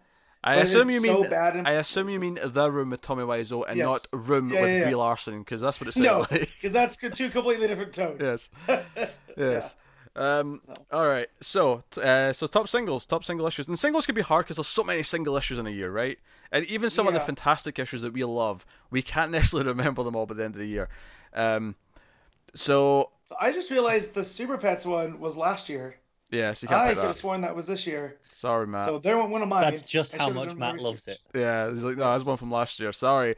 I think I'll just throw. I don't know if I want to actually pick this for number one. I think it's worth mentioning Action 1000 though, and just in terms of notable issues this year, of course it has to be mentioned because it's Action 1000. And it was great. And it was really good. For the most part, I really enjoyed it. Yeah, compared to some other anthologies, you know, the Christmas special mostly sucked outside that one fantastic Tom Taylor Supergirl story. But yeah, here's the thing: when it came to Action 1000, DC went, no, we have to hire the best. Yes, and they did. Everyone brought their A game. Yes, there was maybe like one or two murkier ones, but most of it was really good. Yeah, because we loved that Speed and Bullet one. We obviously loved the King one, the Johns one, the Tomasi Through Time one. Yeah, fantastic. The Bendis ending, of course, that set up Rogol Zaar. So you had all these things. I love how we can't mention the Bendis part without Connor making a face like. I know. I'm gonna be fair though, because when it gets to Detective 1000, yes, and it has just here's a bit at the end setting up the next bit of story for the detective book. Mm-hmm. Not gonna like that much either. I don't know. I think that's important. I think you have to have a bit of the ongoing story in the year 1000. I think if you do an anthology, just do a bloody anthology. No. You have a main story and then a lot of backups. Because it's still part of the run, though. Yeah, so, exactly. I agree with that. Yeah, it's cohesion. I mean, if anything, I actually don't think it should be shorter. I think there should still be 20 pages of the main story that's part of the run, and then just a lot of anthology stories afterwards. Yeah. That's how I do it. That would annoy me less, because at least then I feel like I'm getting an issue. Whereas this, here's like 4 pages, but you need to have these 4 pages. Hey, it's 96 pages though. Maybe it is a full issue worth of Tomasi. Yeah. Maybe it is. Because it is bigger. It is bigger than. Yeah. That's what those extra 16 pages are. So it's just the main book's getting the full back. If it is, I retract that complaint. Cool. All right. So who's starting this one? All right. I'll throw one out. I've not started yet. Okay. I'm throwing something out. Go. I'm going for the low-hanging fruit. Okay. What you're doing is you want to take them away from me because I didn't prepare. Not high-standing vegetables. You're going low-hanging fruit. So there's a few obvious ones, but I think I'm just going to sneak in here with a recent hit. That is Batman Annual number 3 by Tom Taylor and Al Schmidt. You dick. Easy money. Easy money. I'm throwing it out there. Easy peasy. Dick. Yeah, the Alfred issue. That's pretty good. Fantastic. Phenomenal. Standalone story. Beautiful. Yeah. Emotional. It was everything we want from an Alfred focused story. It was touching. It was sassy. Yeah. It was great. It was great. Yeah. Can't argue against it. Matt, throw one out before Connor gets to it. So Doomsday Clock, issue 7, Johns and Frank. You bastard. You knew I had that one. Well, it had the great cover with the lantern on it, right? Mm-hmm. And then it was the first time it stopped feeling just like a Watchmen sequel, and it started to feel like, oh no, this is going to have some reverberations for the DCU. And you finally got to Manhattan. Because I will say, I think I actually like issue 8 a bit more, so I'd probably nominate issue 8 over issue 7, but I mean, I can see the argument. Yeah. Well, because I feel like it balanced everything right, where I feel like 8 was the more, all right, I've been doing a lot of Watchmen stuff. 8, I'll do a lot of DC, and that's where it started to feel like a real DC book. But I feel 7 it started to balance right there. 7's the issue I've got at the top of my Doomsday Clock list as well. Yeah. That's fair. I guess I'm outranked. 6 was good though too. The Miami Marionette stuff was. Oh yeah, I mean, none of the issues were bad. Like there was not a single issue of Doomsday Clock where I was like, nah, that was poor. Yeah, the only one that was maybe not as phenomenal as the others was the Rorschach. Yeah. Which I actually still pretty damn good. Yeah, which I think is actually great. It's just when we were waiting 2 months between issues, it was like, oh, it was just all focused on a flashback. This is what I got. Oh, I'm mad. Wait, but it's so good. I don't know how to feel. When you're reading that in trade, you're not gonna give a shit. You're just gonna be like, yeah, exactly. Part of the story. Exactly. Great. So okay, right. So we mentioned Doomsday Clock, right? Mm-hmm. Before it gets to Connor, though, I will also. I'm kidding. I'm not having this. All right. What issue of Mr. Miracle are you saying? All right, I'll take a Mr. Miracle issue then, if you're gonna give it to me. Okay. I'm gonna go with 11, which was I was gonna say that too. The conclusion, right? Okay, yeah. The veggie tray. That's fair. And it's fantastic. I was also going to pick 11 as well if I was picking a Mr. Miracle issue. I love 12. I actually think 12 is a great downbeat issue to kind of wrap it up for what that book actually was about. It's not 11. But it's not 11. No. I mean, we got the veggie tray. We got him yelling F you to Darkseid, or was it Barda yelling F you? Because if the whole book was about fighting through depression, this was him kind of winning. Yeah. This was him finally fighting through it. Yeah. So. And then you get that awesome double page of the DC universe. Yeah. Like popping out. That was so cool. It was Gerard getting to draw all these characters. You wanted to see him take on just in one spot. That was a great issue. Yeah. It made me really think they were turning the kid over to Darkseid too. And when he didn't, I was like, oh hell yeah, fist pump. Yeah, I'll throw out. You go recent again? I don't necessarily want to. Okay, I'm actually like, this is not overriding my last pick. I actually want to mention though that Batman had 2 annuals this year, and everyone loved annual 2 as well, which was the future Selina and Bruce. Oh yeah, with the Lark art. Yeah. So was that this year? That was this year. They were both this year. That's why annual 3 felt so random, as it was the same year as annual number 2. Are you sure? Yeah, it was. We got into this argument: is it still an annual if it's coming Yeah, out? it was like a month before the wedding issue. Yeah, maybe 2. Fair enough. Yeah. Now I prefer annual number 3. I think it's the better annual, but annual 2 is very good too. So it's good. It feels worth mentioning. Because I was going to be a complete meme and just say Shazam issue 1 because it was really good, but I don't think it necessarily measures up to some of the big issues of the other stuff. It was a great first issue. Yeah, but maybe not. Which is maybe another category we should talk about. Is just best first issue, because there's a few issue ones, and it gives you a chance to like give stuff that just came out recently as well that doesn't have enough to. Yeah, Freedom Fighters. That's super recent. That was a really good first issue. I mean, Connor may argue for Green Lantern, the Green Lantern kind of thing. Yeah. I mean, I'm going to jump in ahead of Matt here just briefly because my next suggestion was actually going to be Justice League number 1. Mm-hmm.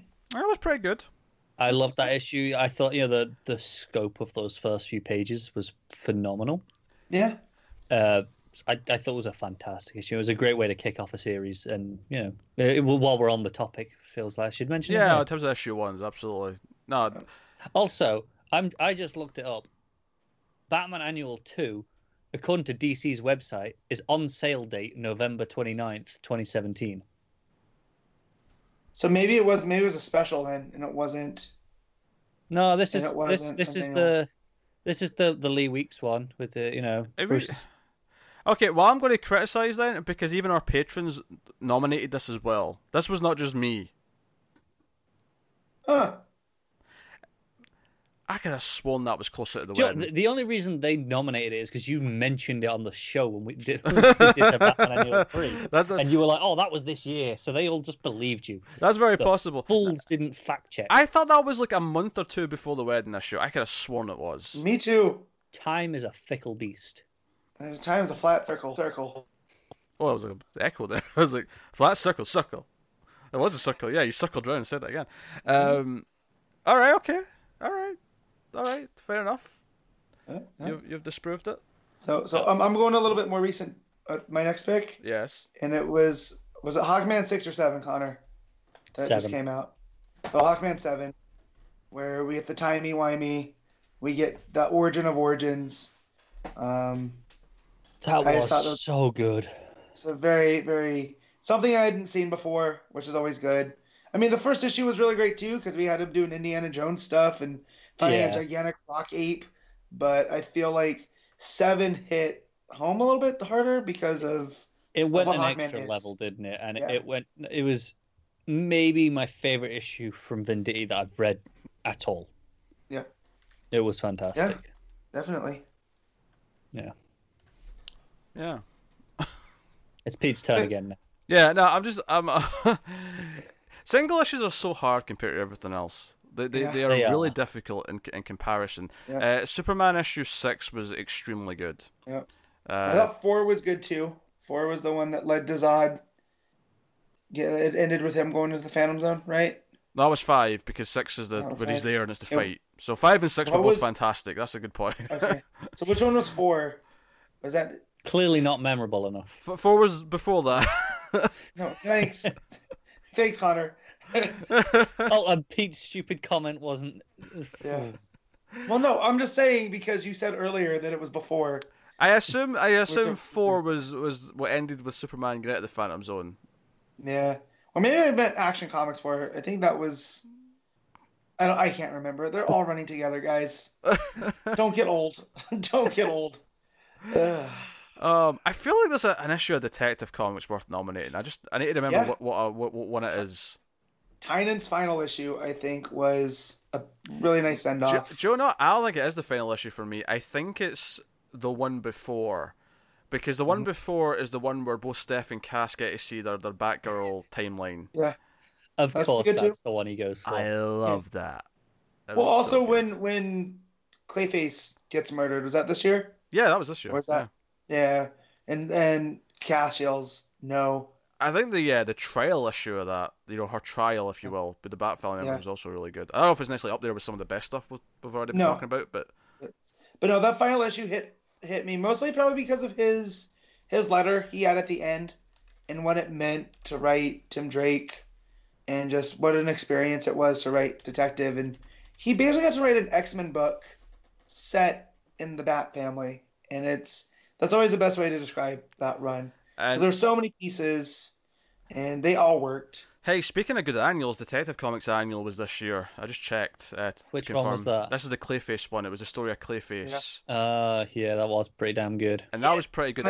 I'm pretty sure that came just as he died. So it really hit hard. It was the history of Basil and ended with him making Mudface, right? Yeah. Yeah. Yeah. That was a pretty good one, too. Yeah. I like how you checked, though. I was just double checking. After that last kerfuffle, I thought I'll double check. Yeah. I was fairly sure because I remember that happened just as he died in Detective this year. Yeah. You were talking about first issues, and it's not an issue 1, but it is a start of a run. But the Mark Andreyko's first Supergirl was at 20 or 21? 21, yeah. 21, I think. 21. That was a very solid first issue. Yeah. That was just her, making the choice to go, and it was just her with Superman and him accepting that she was going to go do this and all that stuff. It was a neat setup for what the book was becoming, which is really good. That's the last that I have. I feel like I feel like it's the stuff that's getting lost here in the shuffle. Is I'm sure Seeley had some good Green Lanterns issues that I might have picked in the first chunk of the year. I'm sure there was maybe other things at the start of the year. There are a lot harder because my last one that I've got on my list is Justice League Dark issue 3, which was the end of the first arc. That's when the Upside Down Man properly shows up. Yeah. I love that issue. Yeah. I can see Which issue was in the Chip Drinks? That was 5. It's more recent, wasn't it? That was the first half of the arc we just had with the with the mirror. Yeah.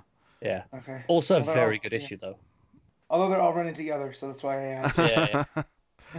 Yeah, they tend to do that. And I'm sure someone's screaming at us "Oh, you praised this issue in this episode 6 months ago." And we probably did. Yeah. I'm trying to remember it. All I can say is nothing sums up to Wonder Woman issue 8. That's still the crown jewel of memorable. Stands out. I still remember it. Oh, jeez, Matt. I gotta do it. I can't. Jeez. Oh, God. I'm still waiting for you to bring up your running joke, so it's fair. My running joke? What running joke is that? I'm not gonna say it. No, you don't know it, then I'm not saying it. Hey, I mentioned Joss Whedon earlier, and I showed restraint. Yes. Yeah, I showed restraint. Joe, I think it's notable that a lot of our picks here have been from the books that have only had one issue a month, because I think even though the book, I'm not saying that they're inherently better than the books that have one issue a month. That's of course not true. They stand out though, but they're a bit more memorable because there's only been 12 of those compared to 24 of some of the others. Now you said that, you just made me think that Flash annual was this year with Wally's story. Oh yeah. All right, I have a new leader in the clubhouse. That was a great. But I didn't issue. remember it. So how much? Yeah. That one made me cry though. So. Yeah, that was him getting his new place. That was him reestablishing himself in the city, and setting up. And it revealed at the end, of course, that the villain behind Flash War was going to be Zoom. That was that issue. That was really great. That was exciting. I think I've got something that you've all overlooked. Oh, go on. Nightwing 50. No. You are going to get bitch slapped hard in a minute. Yeah. Worth it though. Yeah, Nightwing had some good issues. Before that, Nightwing did have some great issues. I don't know if there's any one that I'd put over the rest of everything else. I don't think it had the standout. I think it had a really solid run. Percy had a pretty good year. From up until he just left. That 2-part he did with the wacky races in Ireland. Yeah. I really liked that. Great. That was literally the last 2 issues before 50. It was good. 48 and 49, and then 50 happened, and we burned it down. Yeah. Oh dear. I'm actually. Do you know what I'm doing? I'm going to Batman's page in Comixology to look at the issues we've had since the start of this year. Trying to confirm that annual was last year. No. I'm just looking to see if any covers like strike my mind and go, yeah, that issue that I wanted, that I should definitely mention. I'll be honest, at this point, I know my choice. I don't think it would have to be something amazing that we've forgotten that you could suggest now. That I'd be like, oh shit, yeah, that takes the spot. Wait, was that issue this year? This might change. At least get Matt on board if this was 2018. Yeah. Oh no, it was the 20th of December 2017. Which one was that? It was the Batman Double Date. That was very fantastic. It was December last year though, so it's just not in. It was the last issue of 2017, so that's why I had to check though. It was so close. It was right on the line. But there you go. Okay, what's your pick, Connor? What you voting for ultimately? I'm breaking the trend. I'm voting breaking for the habit. Annual 3. Yeah. I actually, and this is, do you know what I feel bad about here? I feel like it's really fresh, and that gives it an advantage over everything else. Yeah, but we have praised Doomsday Clock and Mr. Miracle That's true. all goddamn show. We are clearly very, they're in our minds. They aren't memorable. Let me just make this clear. Tom King wrote 1 issue in 2 shorts and 2 anthology books, and Tom Taylor, and somehow we're still giving him an award on a DC only podcast. I just want to point that out. That somehow it's happened. Assuming Matt agrees, although it's 2 against 1 now, so it doesn't even matter if he does. It doesn't matter. That's why I'm gonna burn my vote for the Flash annual. But do you know what, Matt? Fine. That's in my top 3 for sure. That is in my top 3. It's a great issue. It'd be that, and it would be probably Mr. Miracle 11. So that was the first one. When I was making my list last night. Yeah. That's the first one, and then Doomsday Clock 7. So that was my 1, 2, and 3. I'd have to double check what issue it was. I think it was like 6, 5, 7, something in that range of Mr. Miracle. It's 6. 6. I already know which one you're going with. It's 6. Is this the one where they're crawling and he finds out at the end he's having a baby? Yeah. Okay, that's 6. Yes, issue 6 was probably my next favorite Mr. Miracle. But I think my top 3 are probably Batman Annual number 3, Doomsday Clock 8, and Flash War, and the annual that was Flash War's set up. Yeah. I think those are my 3 favourites. That Flash annual probably comes in at like 4 or 5 for me, which is still, Yeah. I mean, the amount of issues we've read this year. Yeah, we read, 300 issues this year? Something like that. 400 maybe. Yeah. Someone else can do the maths. Yes. That's not my responsibility. So, there you go. That is our pick for single issue. Which does take us on to the heavy hitter, the main event, and obviously we got a couple of bonuses, and we've got the community picks to do as well. But the heavy hitter, the main event from us, is the top 10 books of the year, and I think longer running short series can be included here, meaning that Doomsday Clock and Mr. Miracle are eligible for this list. But of course, we have a lot of other things. What's gonna win. So we know 1 and 2. So let's so it's fighting for 3 through 10. Well, does it? Is there something else where you take all the issues into account, where as a whole they beat one of those 2? We did for writer and artist. That was everything all year. I'm trying to add some excitement to this. Yeah. All right. I'm pretty sure people are excited to see what number 3 is. Yeah. Sure. Yeah. Okay. All right. Let's nominate things, because here's where it gets tricky, right? Because the example I'm going to use here is Detective Comics, where first 5 months of the year it's Tynion's finale to his run, and then you've got a pretty solid on the outside arc, not as good as Tynion's stuff, but solid. Good, yeah. Yeah, and then you have the mixed bag, of Robinson's arc. Yeah. Before and just we've had one issue of Tomasi, yeah, which you can't judge it on 1 issue. So that's a really clunky thing to try and nominate into this, because I feel like if you're nominating Detective, you're basically nominating the end of Tynion's run. Yeah. Yeah. Which is not a bad thing to nominate. I'm not saying you can't do it. But if we nominate Detective Comics, yes, Is that taking it all into account? Like when we're looking at the placement, do we have to consider everything that Undetected I think ultimately the other stuff knocks it down compared to other things when it's a fight, because ultimately you have to say, well, the other thing doesn't have this weaker half of the year. You know, it's kind of like, okay, if you love the last 3 issues of Wonder Woman, they're going to have to be goddamn off the charts to raise the rest of the year up. Right? Off the charts. Can you remind you that there was a Jason I disliked more than Todd? I mean, to be fair, the Witch Now ones were alright. Okay, 5 issues out of 24. Yeah, I got nothing. Yeah, exactly. Shut up. So, you know, I'm just saying keep that in mind. And then, but that's the other thing, you know, we mentioned Batgirl, where we had the last few of Larson, we had a couple of 1 or 2 weaker fill-ins, but then it was like, then Scott's been great since, so it's like, oh, both writers kind of like balance each other out and make it, you know, they're both like stable on either end. Arguably, same with Supergirl, you know, outside of issue 20, the back half of that run with Jodie Hauser co-writing was fantastic, and then everything with Don Draco has been fantastic since. So, you know, really solid stuff. There's Nightwing, which was pretty good, and then then it wasn't. Yeah, but I mean, that was 2/3 of the year of the good Nightwing for the most part. You know, there were some weak issues mixed in with Percy and like Humphrey's short runs, but they were for the most part pretty good.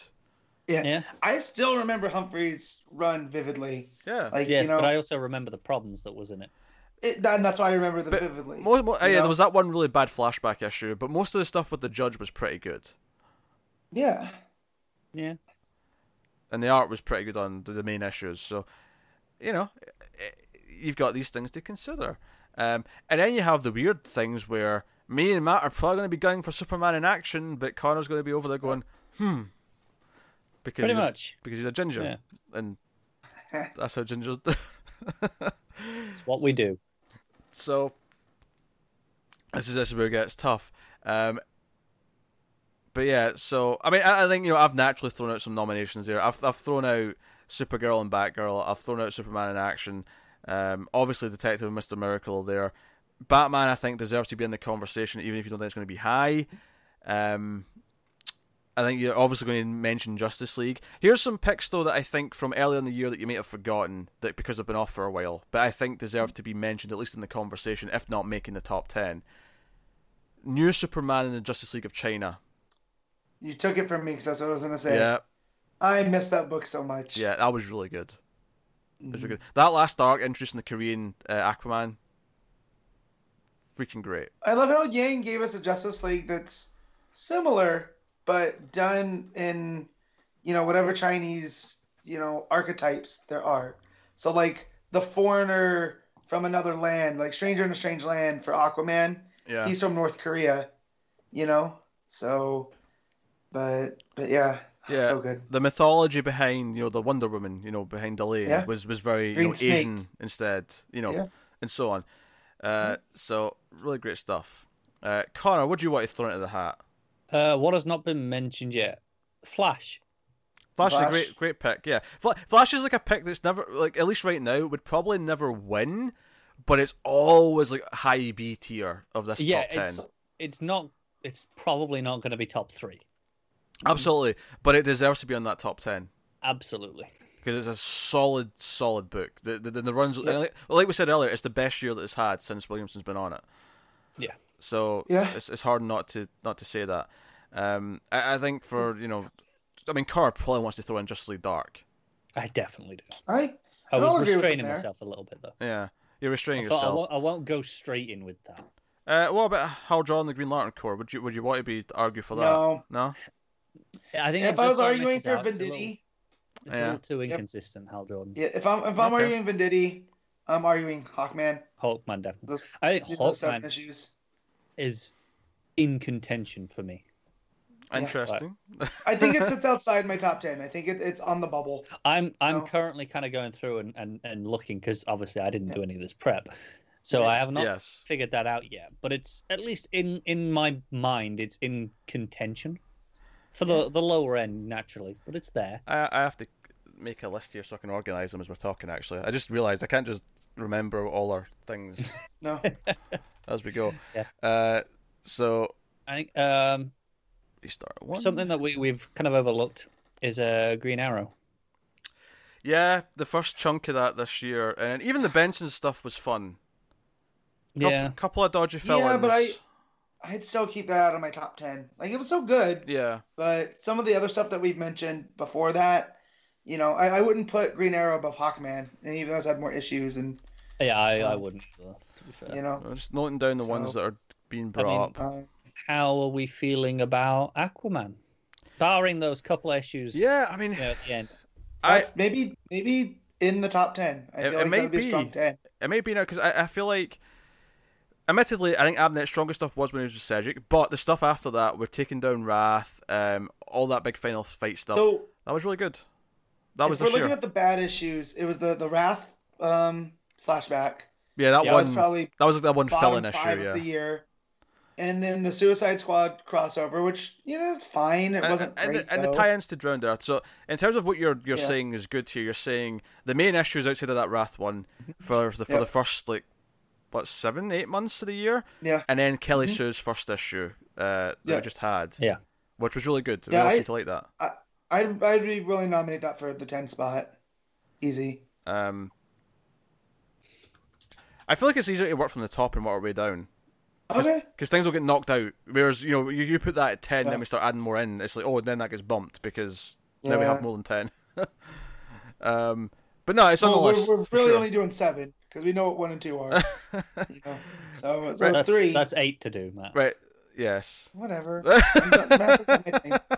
Right. So Doomsday Clock's number 1. We're agreeing with this, right? Yeah.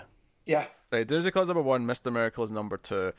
Yeah. Boring, but boring for a reason.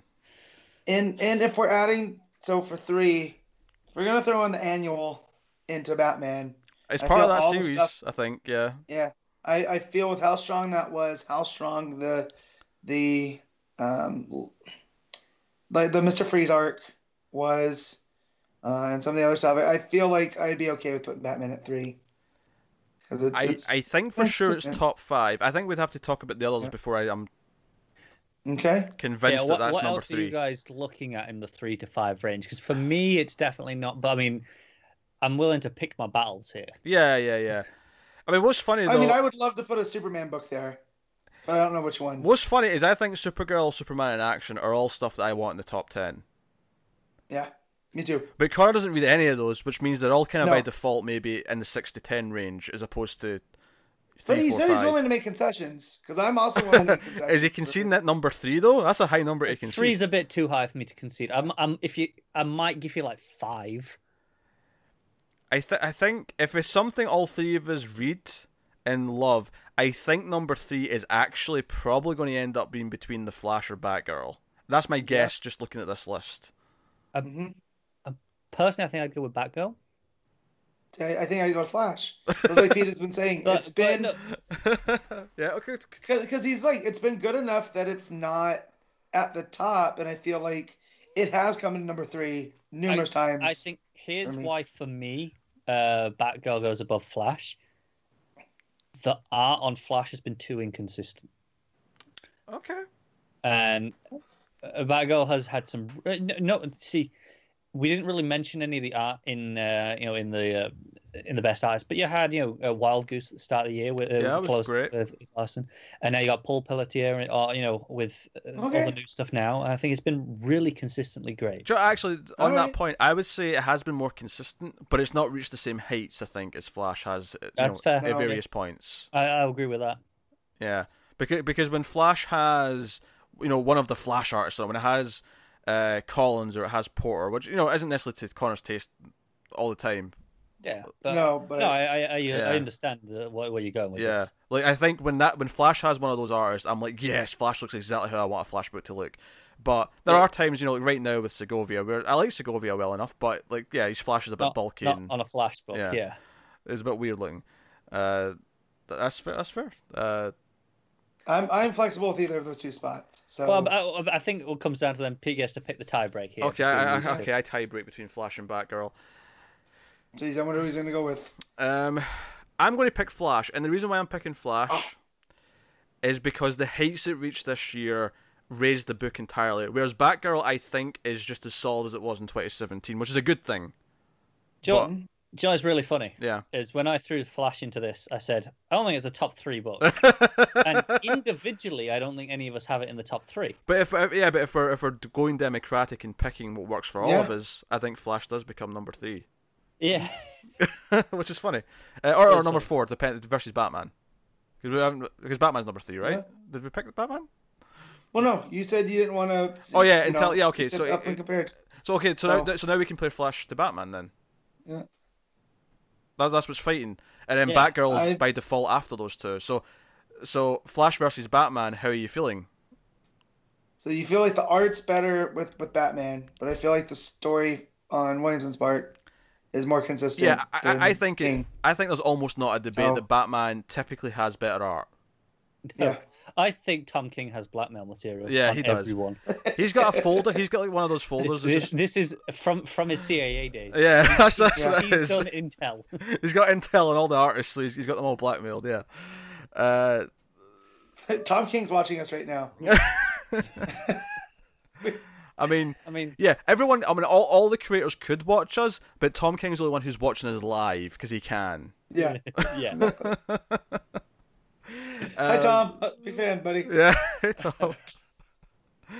Welcome to the show. You're welcome to guest anytime you want. We'll debate the wonders as DC Comics. But do you think the consistency of Flash as a story, as the writing, outweighs the highs and lows of King's Batman? I do, but I'm also closer to Flash than I am to Batman, so I'm biased. So I happen to agree that Flash has been so consistent that it's even though, like, you know, I've been up and down on Batman, and there are issues of Batman that I absolutely say are better than Flash. Yeah, but not overall. This is interesting. Yeah, I think I'm willing to go with you two on this. I don't know. I think gun to my head, I don't know what I'm picking. But given that you two are weighing towards Flash, it's easy for me to just say, well, sure. You don't have to. I don't have to. Yes. Yeah. I don't have to. I can just fine. It's 2 out of 3 already. I can just go with it. Which is interesting because obviously King won Best Writer, but he has Mr. Miracle at number 2, so that makes sense that he has 2 and 4, which outweighs just number 3. So. Yeah. Yeah. Or second best. He was runner up. Yeah. John's won. Yes, quite right, Matt. Quite right. He won last year. Yes. King won last year. That's right. Well earned last year, though. Right. Okay. So that means Batgirl's at 5. Yeah. Right? So by that logic, Flash is at number 3, Batman's at 4, and then where's my Batgirl on this list? It's down there. Batgirl becomes number 5. This is where I'm willing to concede the super book of your choice, at least for the first. I'm not necessarily giving you all 3, but here's the thing though. I think Superman, Supergirl, and Action are 3 of the books I want in this book. This next half. I love all those 3 of those books. I'm willing to lose one of them, and one of them's a Superman book. I like all 3 of those books right now more than Justice League. Yep. I like all 3 of those books more than I've liked Aquaman, even though I've liked both those books. This is me not shitting on those books, but I like all 3 of those books. I'm fighting for all 3 of them. So I'm willing to put Supergirl above either of the Superman books. As would I actually. I actually think I like Supergirl the most, surprisingly. Yeah. So I'm willing to put have that come in at 6, and then basically whatever Pete won. I mean, we all know I like Action Comics a little bit more than Superman. But I feel like me and Pete split on that one. I think I would have said Action was the better one for the first 3 or 4. But I think the last 2 Superman issues might be 2 of the best issues that Bendis has done as a Superman writer. So I think it's a bit harder to decide at that point. Yeah, that's what I'm saying. Because everything that that issue that ended with Zod, and then the actual fight where it was just all those 2-page spreads, those were phenomenal. But Action has more of that interaction between all the characters that make Bendis what Bendis is, I guess, in a lot of ways. Yeah. Which one would upset Connor more? And I think it would be Action. You said it makes Bendis. Yeah, that's true. That would upset Connor more. I suppose if I'm being diplomatic about it, Action has more of the better issues, even though I think Superman 5 and 6 are 2 of the best issues that Bendis has done. Yeah. So I will concur that Action comes. If we can't get all 3, I will concede that Action goes before Superman. Yeah, Superman's the one that gets booted off if we can't get all 3. Okay. Right. Okay. So, obviously, the next thing I want to push for is Justice League. All right, so we got Supergirl at number 6. Then you're pushing for Justice League next. I am. Yes. Right. Okay. You've got Justice League at number 7 then, unless we want to dispute it. See, I don't know if I like it more than Action. I know there's been less issues, but I feel like I like Justice League, but I just feel it's more hit or miss than I would have liked Justice League to be. Here's where I'm going to make things complicated. I want to put Detective above Justice League. Oh boy, he has made a Gordian knot. The only way to get it is to cut it. Because in terms of the amount of issues, it's very comparable to what Tynion did on Detective. It is, yeah. And I think that the end of Tynion's Detective run means more. And Justice League's been a lot of fun. Like I am okay with Justice League being next, but I want to argue for Detective being over it. All right. Oh, Cars conceded. Okay, that was easy. I'm picking my battles here. Okay. So. All right. So then we got Supergirl, Tech, and Justice League. All right. Justice League. Unless we want to argue Action, but Action could go at 9. Yeah, I'm fine with Action at 9. Let's go with Action at 9. Okay. Right. So the 10 spot. The 10 spot could be Aquaman, as Matt tried to shoehorn in. Yeah. Can I just throw in one more that we didn't really mention earlier, but might actually kind of upset things a little here? Go on. No. Terrifics. Terrifics is some. I think Terrifics is the one that I'd maybe argue with Aquaman at number 10. Because for me at this point, it's down to Terrifics, Aquaman, obviously Justice League Dark. But I'm not pushing for it, and then kind of Green Arrow. I actually want to throw another one in here for the fighting for the 10. Sake. I want to kind of throw in the Silencer. If we have to have a New Age of Heroes representation, I'd much rather have Silencer than Terrifics. I feel Silencer's been more consistent in the storytelling. Despite the JR art. Yeah.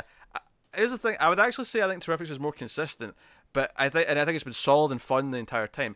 I think Silencer has gotten better as it's went on.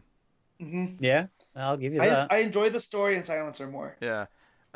Those last couple issues, everything with Action Land, and then that final page of that last issue where like Silencer finally, she's the one in the room who's standing up against Talia. It's like, this feels kind of big. This feels like a big deal. So, Silencer or Aquaman?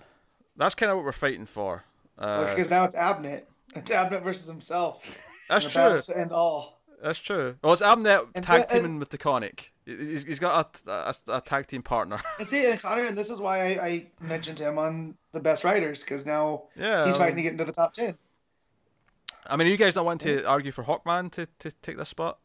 No, because I would love it to go, but I think it is down to Aquaman and Silencer. Yeah, here's the thing. Personally, for me, like, Hawkman and Justice League Dark are above both of these books.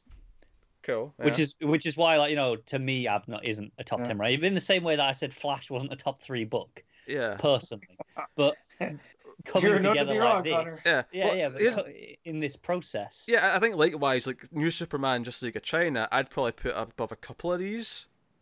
I'd probably put it at least up to above Justice League, maybe not above Detective. Just thinking of Tynion's Detective. By the way, Tynion put a comment on his Twitter about people pronouncing his name wrong, and I felt called out. I was upset by it. He's been listening. Tynion. Let's just call him James the Fourth. I've mentioned this a couple times. James the Fourth. I like James the Fourth. Because that's his name. That's his name on Twitter. So. Motion passed. Yes, motion carried. It's carried after passed. I think it is. I don't know. Yeah. I don't pay attention to meetings. You say that as if the meetings you actually went to actually had motions carried and passed. They have. They don't impact me, so I tune out. Oh man. Either you're in law when you hear those things, or your workplace is very pretentious and thinks it's more important than it is. That's my argument there. Yeah. It's one of those two things. At least we just did it as a kind of a joke. Oh, it was a joke. Yeah. But if you're working at like a bakery and like the owner makes you say motion carried, motion passed in your staff meetings, then he's just a pretentious douchebag. Yeah. No, Danishes. Thanks, Pete. I thought a bear claw would be more your speed, Matt. I like it, but sometimes if you get the almond filling, sometimes it depends on who's making it, and you get a bad one. I just thought pastry Danish plus nice. bear would be your ideal thing. Yeah, no, I do enjoy bear claw from time to time. Firefly. You're digging it in my leg, cat. Come on. So where are we coming down on this? All right, so as it's... Well, we haven't really picked what number 10 should be out of the two of them. Yeah. Silencer that's what I meant. or Aquaman. So Aquaman had some dips, but it had some highs, and it's, often a good footing for the new year with a new writer. Which is always nice, because it's always a nice... one of the things I'm going to mention with a Marvel book actually coming up, it's always nice when a run that ends with a writer leads into a new writer, and it's like, oh, this is... I was worried that there'd be like such a difference that I wouldn't like the new thing, but it's not missed a beat. If anything, it's better. And that's a nice feeling. Yeah. Although the other one's not better, because who they're following, it's not better. The Marvel book you're insinuating. Oh, well, we'll get to that. We'll talk about that. I know what book you're on about. You don't know what I'm talking about. Oh, I know exactly what you're talking about. And I know the writer that was on it before. No, you don't follow them, and it's better. I never said it was better. You just implied that. I mean, you were relating to Aquaman here, but oh yeah, I was saying with Aquaman, I think the comic's probably going to be better overall once she gets going. That was my point. Which is maybe a reason that maybe we should give it to Silencer, because Aquaman's probably going to take over Silencer next year. Yeah, because Abnett's on his own has gotten better on Silencer. Yeah. Well, I also feel that the fact that you guys could get me to read Silencer just by hearing what was going on, I feel that speaks for itself. And I kept with it. Like, I could have quit after the first arc. I was like, if Aquaman had Sejic on art this year, this would be a different conversation. Yeah. I think big time. Yeah, and obviously Federici, who was on Aquaman, was really good at that first chunk as well. Yeah. And obviously, and we're impressed with Roca with the coloring, with the new colorist on the Comics issue. But I like the idea of giving it to Silencer because it feels like an underdog pick because it isn't like one of the big names. Yeah, and I feel like out of all the new age concepts, that one's gonna stick because we've already seen her pop up in Percy's Nightwing. Yeah, that's true. She popped up on Arrow. Right, so I'm going to read these off. Actually, she's already in a TV show. You're right. She's already jumped mediums. Yeah. So I'm going to read these off, and we can still wiggle with this a little bit if we feel that something's not quite right here. But here's how it stands right now. Number 10 is a Silencer. Number 9 is Action Comics. Number 8 is Justice League. Number 7 is Detective Comics. Number 6 is Supergirl. Number 5 is Batgirl. Number 4 is Batman. Number 3 is The Flash. Number 2 is Mr. Miracle. And number 1 is Doomsday Clock. Is there anything there that feels like, oh no, we should swap those two, or that thing should not be above that thing? No, I'm okay with all that. I think this is as reasonable as we're going to get, where we all agree. Yeah. And I just have to laugh though, because next year's another Bendis book in contention. I mean, technically 2 if Naomi ends up being really good. I could swap Supergirl and Batgirl, but Connor doesn't read Supergirl. Yeah, so I could as well. You kind of want the top 5 to be stuff we all read. Yeah. Like... I probably could as well, but I love both books. I love both characters, which is nice that all these characters that I like are getting good books. Yeah, I mean, I'm a huge Flash fan, so the fact that Flash can come in at number 3, that's the battle that I'm willing to go with. Which is the other thing as well about Silencer that's really nice, is that that's a completely new character that a book has made me love this year. Which is, something that the other books can't really claim to. I mean, outside of maybe like Mame and Marionette, maybe I like those sort of thing. When they described it when it was getting ready to come out, they called it kind of John Wick meets superheroes. Yeah. And it kind of has delivered on that, right? Like, it's not really revenge, but it's like, I'm setting this right because I want to have a life with my family. And I think it's doing it all right. Like, if DC announced a Silencer movie in that vein, like kind of like Sony did with Venom, where it's like it's tangentially related, I would be there day one, I think, just because that concept is really cool. So. I'll tell you what I'm wondering. I'm wondering what mini or series we have somehow not mentioned that someone at home is like, how have you not mentioned that book? It's bound to be one. Throughout this entire episode. Wasn't Brave and the Bold most of this year? That was all this year. Shit. Yeah. So there that goes. That was all a mini. Yeah, those 8 minis, Carter. I thought that was last year. God damn it! I'd have had Sharp in my artist. Sharp. I don't think Sharp was ever winning art because I was not winning, but I'd have had it push because his work on Brave and the Bold was phenomenal. But I guess the quick thing just to sort of solve this right now, would it have beat Doomsday Clock? I wouldn't have voted for it. I'll tell you that. No, it wouldn't. I don't think it would have. As much as I enjoyed that book, I don't think it would have beat Silencer. You know. Well, I don't know if that was eligible for the top series anyway. No, everything's eligible for top series. Okay, sure, everything's eligible, sure. But you know, I don't know if I'd put Plastic Man on here. I don't know if I'd put. I would definitely. I mean, I quit Brave and the Bold, so I definitely wouldn't put that on here. I mean, Plastic Man would maybe make my personal top 10, maybe, but I wouldn't push for it on this. Yeah. Yeah. So we do have the community picks. This is like, we had patrons vote. Everyone, this is not just the $5, this is the $1 tier and up. Any patrons can vote on this if you're a patron. And we'll do this again next year, and you can vote on what you want for the end of year award. You can nominate different things. And it works in a point system. Basically, your number one pick. For the top books, you could do top 5 up to top 10. The rest of them, it's all top 3s. Your number 1 gets X points, number 2 gets next set amount of points, and so on. And then, also, full disclosure, we also all inserted our own personal lists into this to make it like a well-rounded thing. Because obviously we all compromised on our show's top 10. Yeah. So this was our way of like putting our personal top 10s into the mix and getting a results out of it that's a sort of bit more democratic in voting. So here we go. So we'll start. I'll just start at the bottom of my list here with top artists. So here's what won. I'll give you the top 5 as it turned out with the voting. Coming in at number 5 was Francis Manapul, who did do some No Justice, and obviously he did some Justice League issue as well. Some Justice League Ground Earth. Yeah. I think everything he's done has been spectacular. Yeah, just hasn't been enough of it for me. Right, it's like the Lupacino effect, you know. Yeah. At least enough for at least a couple of people, but yeah. Number 4 is Lee Weeks.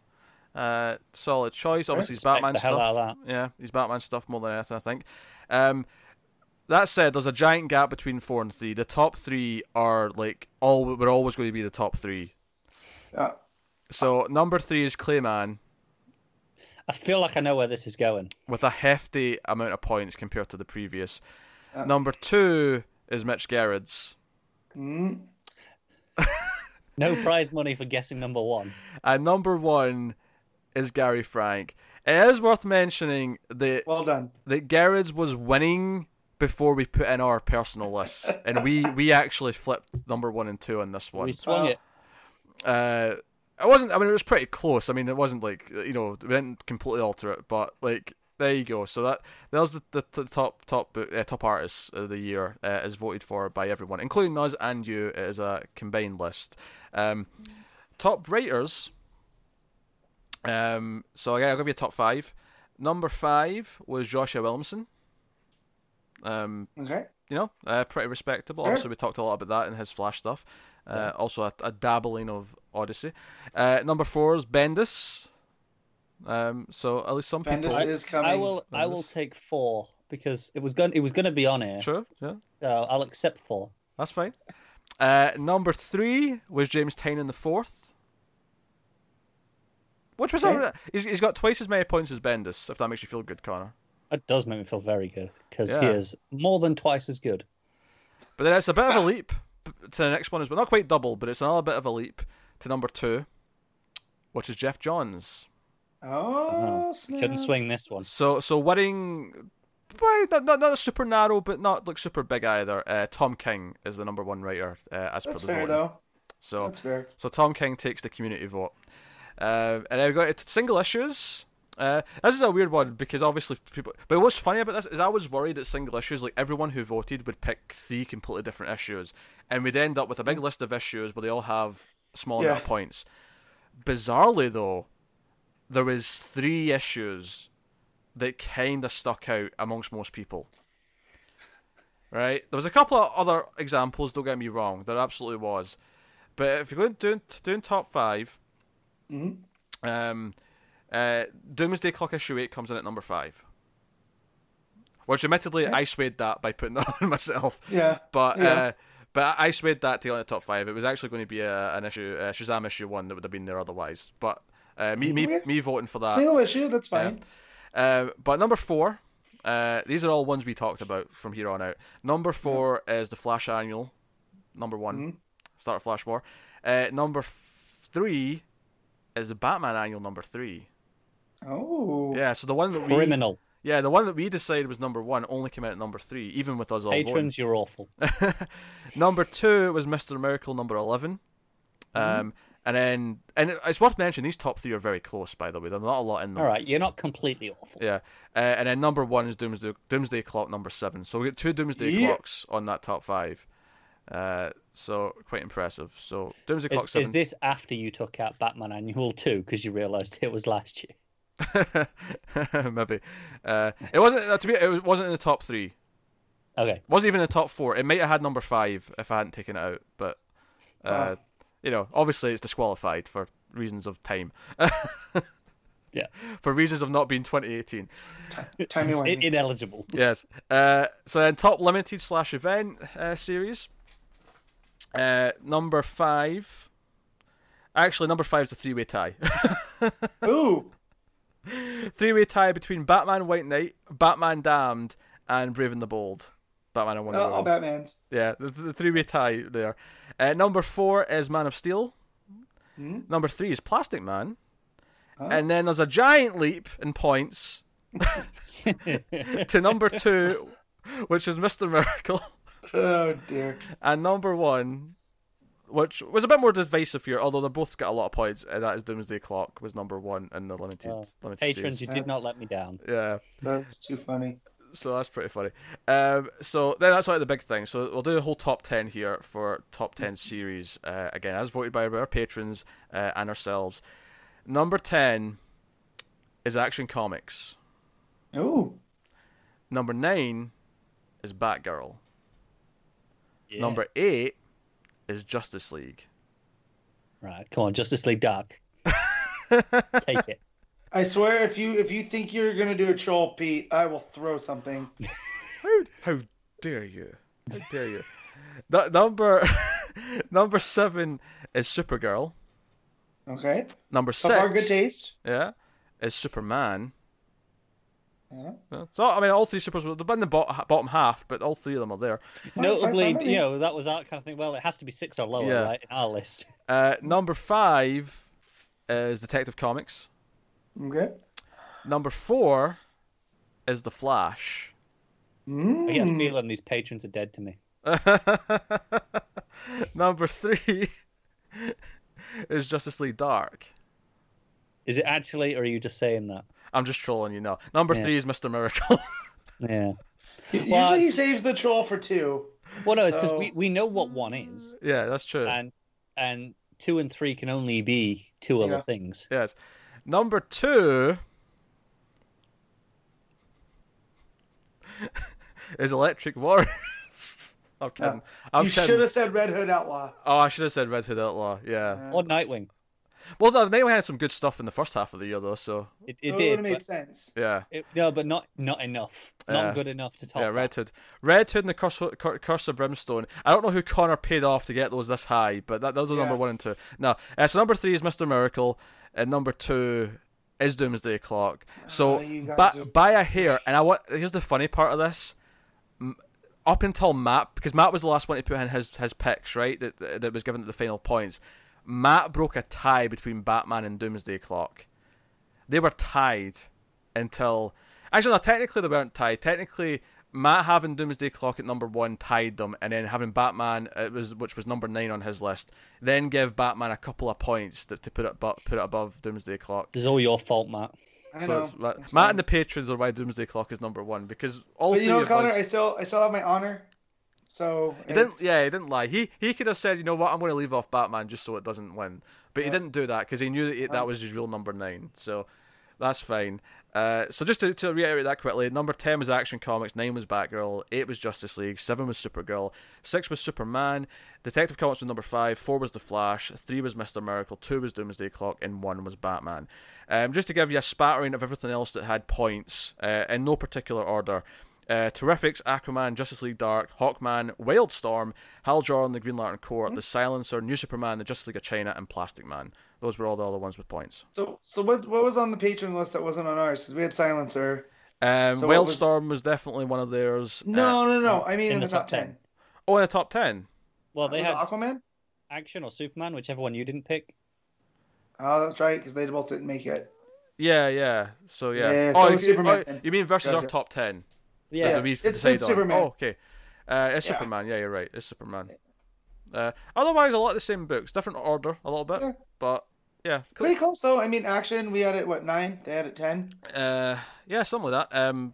Basically, it's a sign that when people listening to us have, at least to an extent, similar taste overall. Yeah, it makes sense. At least, although they didn't have Justice League Dark in there, so what do they know? How did we? So I did. I like Justice League Dark. It's not as good as some of the other things that I like. You're wrong. I'm right. To wrap up DC before we get to the bonus bits, I want to just bring up a couple of discussion points about DC for the year. I don't want to do any rankings for any of this sort of stuff, but I know what the answer to this is going to be. But I want to have a topic about maybe the missteps of 2018. And I think the obvious big one is going to be Nightwing. It's Nightwing 50. It's the amnesia. If there's a misstep where you kind of drag your feet and stumble, Nightwing is where you fell down 4 flights of stairs. Can a bullet to the head be called a misstep? That's more of an execution. I mean, if the shooter misstepped and that's why he hit that target, sure. Yeah. That's a misstep. Yeah. So Wonder Woman for most of the year was a misstep.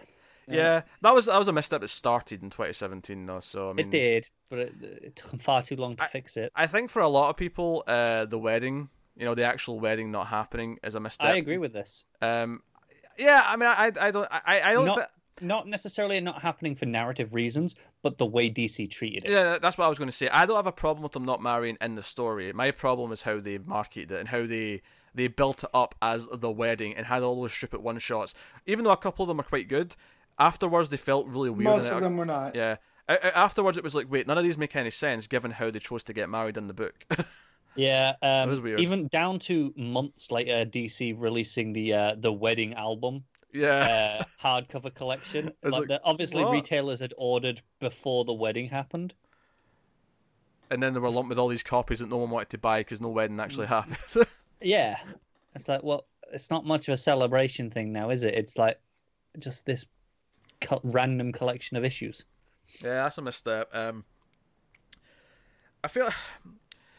I've got a misstep. Go on. Editorial, in the sense of we had some problems with Odyssey, whatever happened there. Couple of delays, Outsiders. Outsiders, whatever's going on there. There's clearly something going on behind the scenes where there's some conflict. Yeah. I mean, I suppose I do want to kind of do a hits of the year as well, kind of like the successes of the year.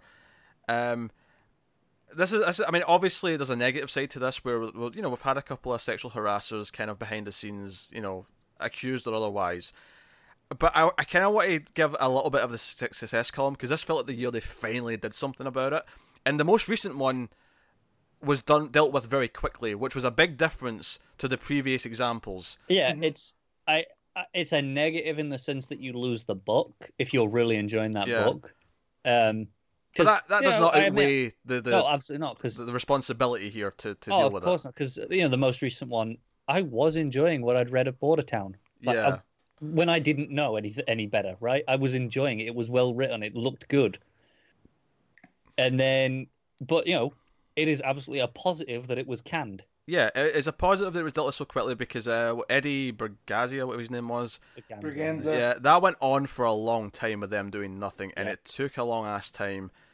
Yep. So it's nice that there's a change. It's kind of a weird compliment because it's like, well, it shouldn't have taken that long ever, but at least it's changed. At least progress has been made. No, it's better than it was. Yes, that is a fact. It shouldn't be cheered with trumpets because it should have always been better than this. But the fact that it's progressed is a positive. So. Mm-hmm. Yeah. So that's good. That's a positive outside of the stories themselves. Per se. I will say it was kind of nice how we had a lot of big things happening. It felt like you can kind of look at the year and go, okay, end of Metal into No Justice into the new Justice League books. Doomsday Clock's still going. By contrast, it feels like getting into this year, there's not like the big roadmap for events in the same way there was going into this year, which is fine. It's not a bad thing. Yeah. But there was definitely a shape to the year. We know we've got the crisis going on. Mm-hmm. That's true. Yeah. And then we've got King said around, I think it was Batman 75 is starting an event. Yeah, that's true. He did say that. And obviously we have smaller things like the Sixth Dimension, which is not an event per se, but it feels like a big Justice League story. What I'm hoping for is along the lines of Witching Hour and Drowned Earth. Maybe, ideally, they'll be a little bit better quality than those ultimately ended up being. But the idea of here's a 1 month event that kind of, because we kind of had it with Suicide Squad versus Justice League, which was 6 weeks. Here you go. I feel that was the test case. Yeah, I feel I like that format. No, that was good because it felt quick. It felt like it wasn't dragging all the books, and it didn't have a lot of tie-ins. It wasn't pulling all these books into it. There was just the relevant ones. I think there was 1 or 2 issues of Justice League that were tie-ins, and that was it. That was the extent of it during that event. Yep. No, I like that. I mean, this is kind of morphed into also what we're looking forward to in 2019, which is also something worth talking about in your end of year wrap-up. Tom Taylor taking over everything, obviously. Tom Taylor writing some more DC books is obviously what I'm looking forward to. Obviously, 2 of us are looking forward to Young Justice because we're right in the brink of that, starting in January. Also, Superman Leviathan, whatever that ends up being. Mm-hmm. Very excited for that. Bendis has got a secret event project as well, by the way. Yeah. Oh, for God's sake. Just for the record, he's writing something top secret that he. I think what he said on Twitter is it's going to make us lose our minds. I think that's what he said, something to that effect. Bendis spearheading the events was my biggest fear. Yeah, but he's not. This is the first one. This might be his only one. He might not want to write events anymore, but this was his good idea. I'm excited to see where Heroes in Crisis goes because, as we've talked, it really only feels that Roy is the casualty. Yeah, Joe is super. I mean, with the exception, actually, there's a book coming up that acknowledges Wally, but it's the Flash Annual. So I will question if that's going to be something that's actually in continuity once everything's wrapped up. All I know with the Flash is Dad is never dead. The fact that we got Barry back after so long. I mean, that book, I think it's interesting that we didn't really bring up Heroes in Crisis much outside of the art. Partly because it's only been 3 issues, but it wasn't like we wanted to complain about it. We didn't want to praise it too much either. We're kind of in this, it's solid, let's see what it does. Let's see where it goes now. It's not exciting any of us, though, is it? Realistic. I mean, we're maybe intrigued to see where it goes, but I'm not I really want the next issue of Heroes in Crisis. I'm befuddled by it. I feel like... That's intrigued. A good word, Yeah, because I feel like Elongated Man, there's a mystery afoot. The way we spoke about, every time a Doomsday Clock issue comes up. Oh, absolutely, it's not that standard. Yeah. What I will say about Heroes in Crisis, though, is that book has time travelers. That book has this holodeck thing going on. Mm-hmm. I think the last issue had Nemesis in it, who's a master of disguise. I feel like every single issue has added another get out clause, where all of this is not what it seems. And it's kind of like a magic trick. You know that they're fooling you, but you're amazed with what they're going through to fool you. Yeah, that's why I'm at. Amazed is a strong word. I feel like the point now is that we know we're being tricked. It's about sussing out what the trick is. Which one is it? Yeah, and that's okay because it means Wally's still going to be alive. What if it's just the Prestige in comic book form? I kind of hope this is all in a sad, twisted way. I hope we're all just in denial. No, because we're going, there's a way out of this. There's a way out. Even if you somehow convince me that Wally's actually dead because of Didio, there is no way in hell Poison Ivy is really dead. There is not a chance in hell. So it's not. No, I happen to agree. Yeah. Which is why I'm not worried, right? I mean, Lagoon Boy, sure. I mean, you can kill him. It's fine. No one cares. Lagoon Boy. Other things I'm excited for in 2019 is Shazam. Sure. And the prominence. We're getting the movie. We got the series back. Yep. It's Yeah, more issues. We had one great issue, but we're getting a lot more issues, and that's what we're looking forward to. Obviously, except for the ending of Doomsday Clock, and we were told at the time when this was starting that once that finishes, all the other books are going to jump forward to catch up. Mm. Now, I'm intrigued to see if that's still going to happen, because it feels like this is taking so much longer. I think will they do that? I don't think they'll all do it in the same month. I think they'll all do it when the arc they're on ends. Finishes. I can see the alternative is what they'll do is they'll finish their arc and then Doomsday Clock's 2 months away. You haven't got time to do a full arc, so just do kill time possibly, for a little bit, and then we can jump at the same time. Yeah, possibly. I can see them doing that. So, and I'm curious to see how it'll work in, because obviously they've known about this for a long time. Tom King's doing 100+ issues of Batman. He's known this is coming, so I wonder if he's had a long thought out plan of, no, this is where the year jump's going to happen, because it makes sense in his story to have the year skip there. Yeah. And maybe that ties into the event that he's doing. I wonder how much the delay of Doomsday Clock threw a lot of plans just out the window for a lot of writers. And the idea like, oh shit, that's where I was going to jump. Now I've got to change everything. I wonder. Well, so many writers have probably changed because of the jump. That because obviously at this point we have Batman and Flash have had long-standing writers since the start of Rebirth, but a lot of the others have all changed hands. And I wonder because of that it's not really affected that much.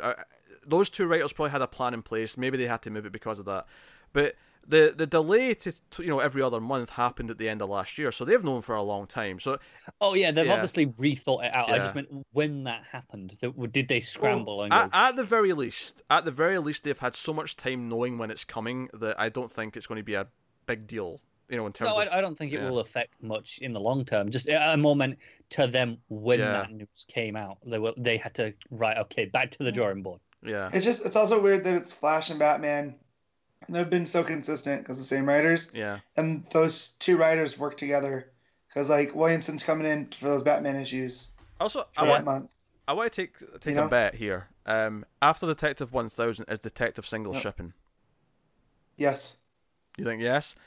I am of two minds. I think Detective sells well enough to not have to, but I also think they probably will. Because it's actually worth mentioning, I was thinking about this the other day, we only have 5 double shipping books now.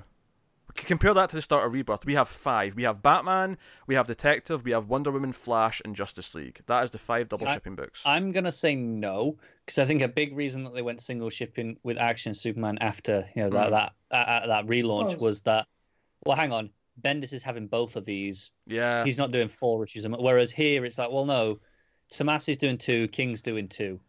So it still works out.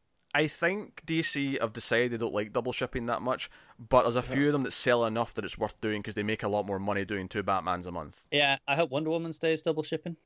Me too. Yeah, I hope all the ones that are still double shipping, I kind of hope stay double shipping. What are the other ones? There's those 3. Batman, Tech, Flash, Justice League, and Wonder Woman. Flash, yeah. Okay. Yeah, I could lose Tech and keep the 4.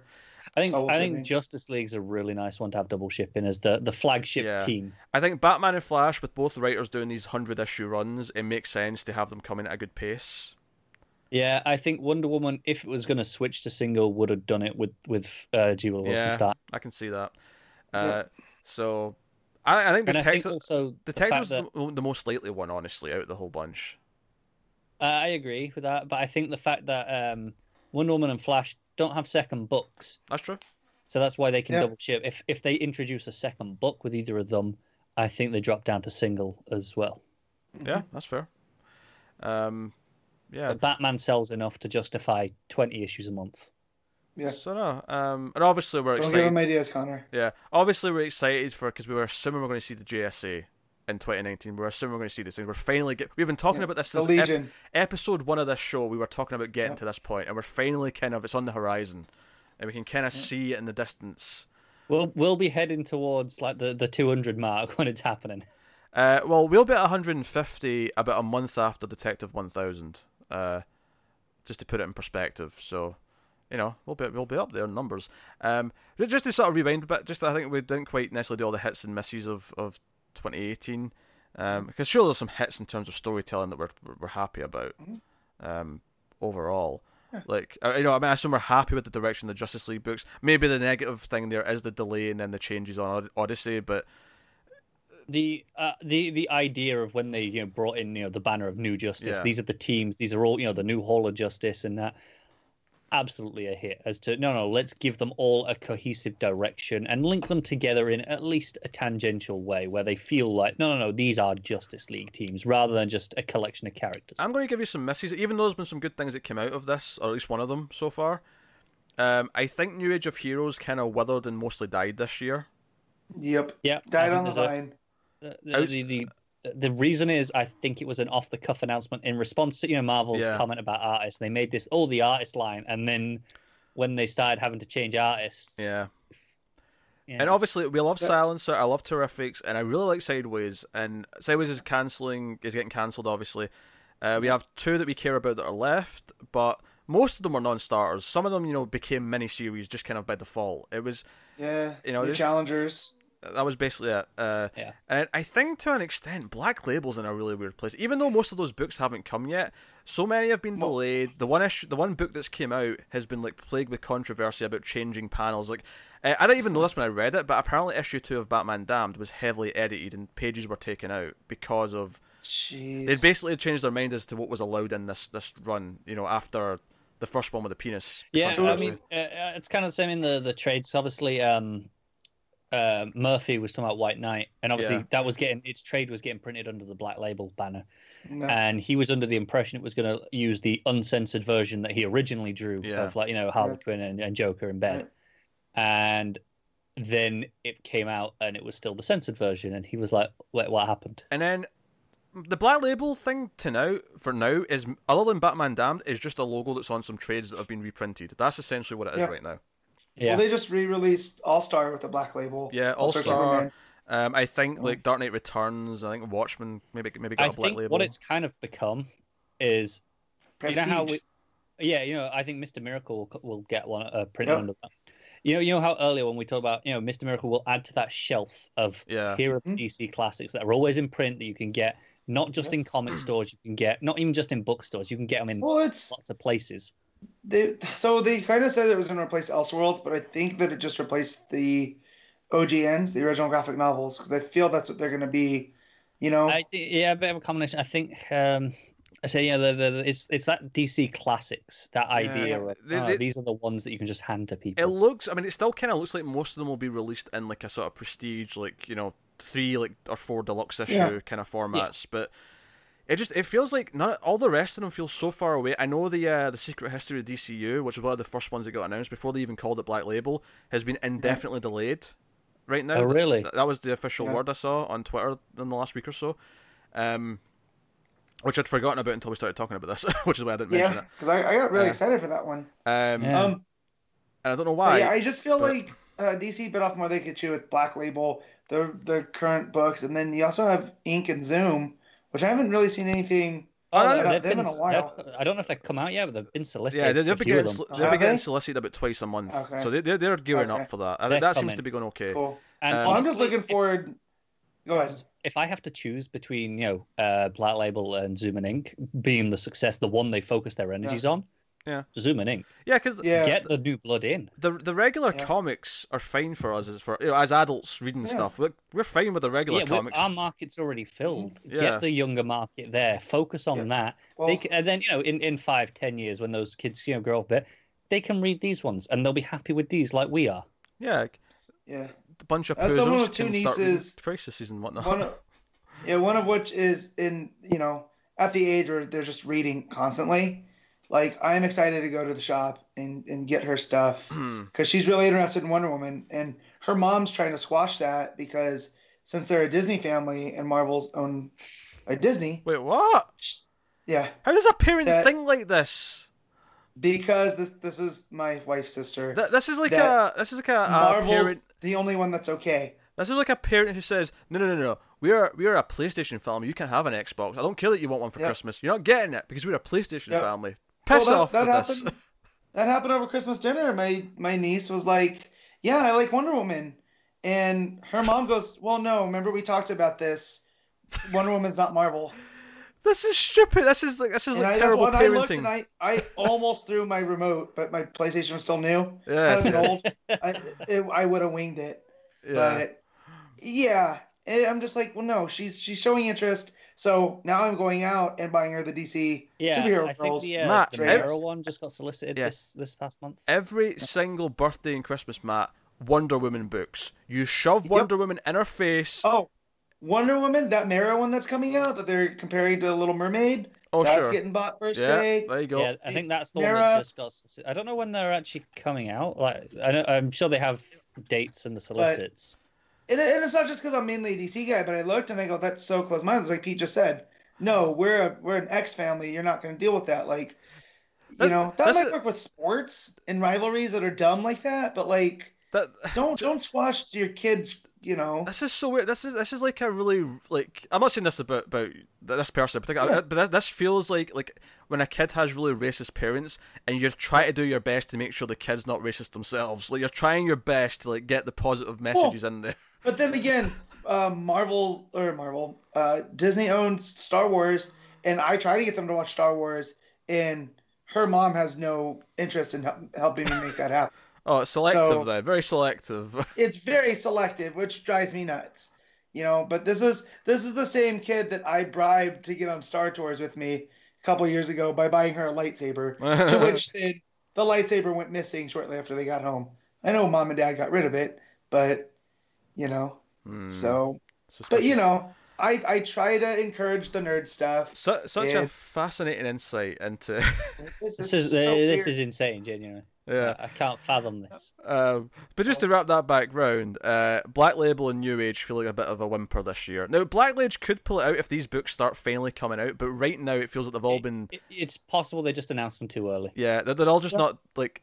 Some of them aren't even dated. They're just kind of like, okay, these exist. It's kind of like Wonder Woman Earth 1 Volume 2, where we knew about that for a long time, and it's just like, okay, when's it happening? What's going on? It's just a thing that exists.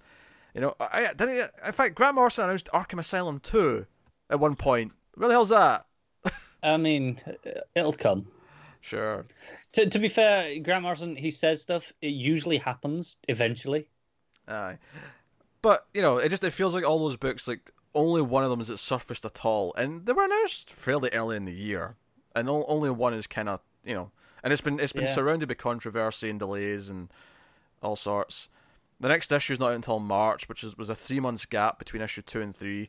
It's rough. Yeah, I get it. Pamejo takes time. He's a fantastic artist. I feel like maybe just wait till he was finished. Which may be what they're doing with the other books, so this doesn't happen. Maybe at least wait till he's done with issue 2 and then start releasing them once every other month so it can be consistent. Because in that way he's got 4 months to do issue 3. He has a lead. Yeah. Anyway, so that's what about some of the hits and misses. Any other hits maybe ended a positive note that you want to praise? What is No, again, we talked about it on the show. Flash going to new places. Yeah, it feels fresh and new. Supergirl, same thing. I think the whole super line just feels a bit more reinvigorated. This year because of that. Can I count Bendis as a miss? I mean, you can if you want, but you can when you miss out on Young Justice. Screw you. It's fine. Young Justice, the show, is returning in 2 weeks' time. But it's like a week, but it's 2 weeks to when I'm going to watch it. Yeah, because I read the card. Yeah, and that's enough Young Justice in my life. That'll do me a year. All right. I'll just rewatch that every time there's a new issue. I'll rewatch that.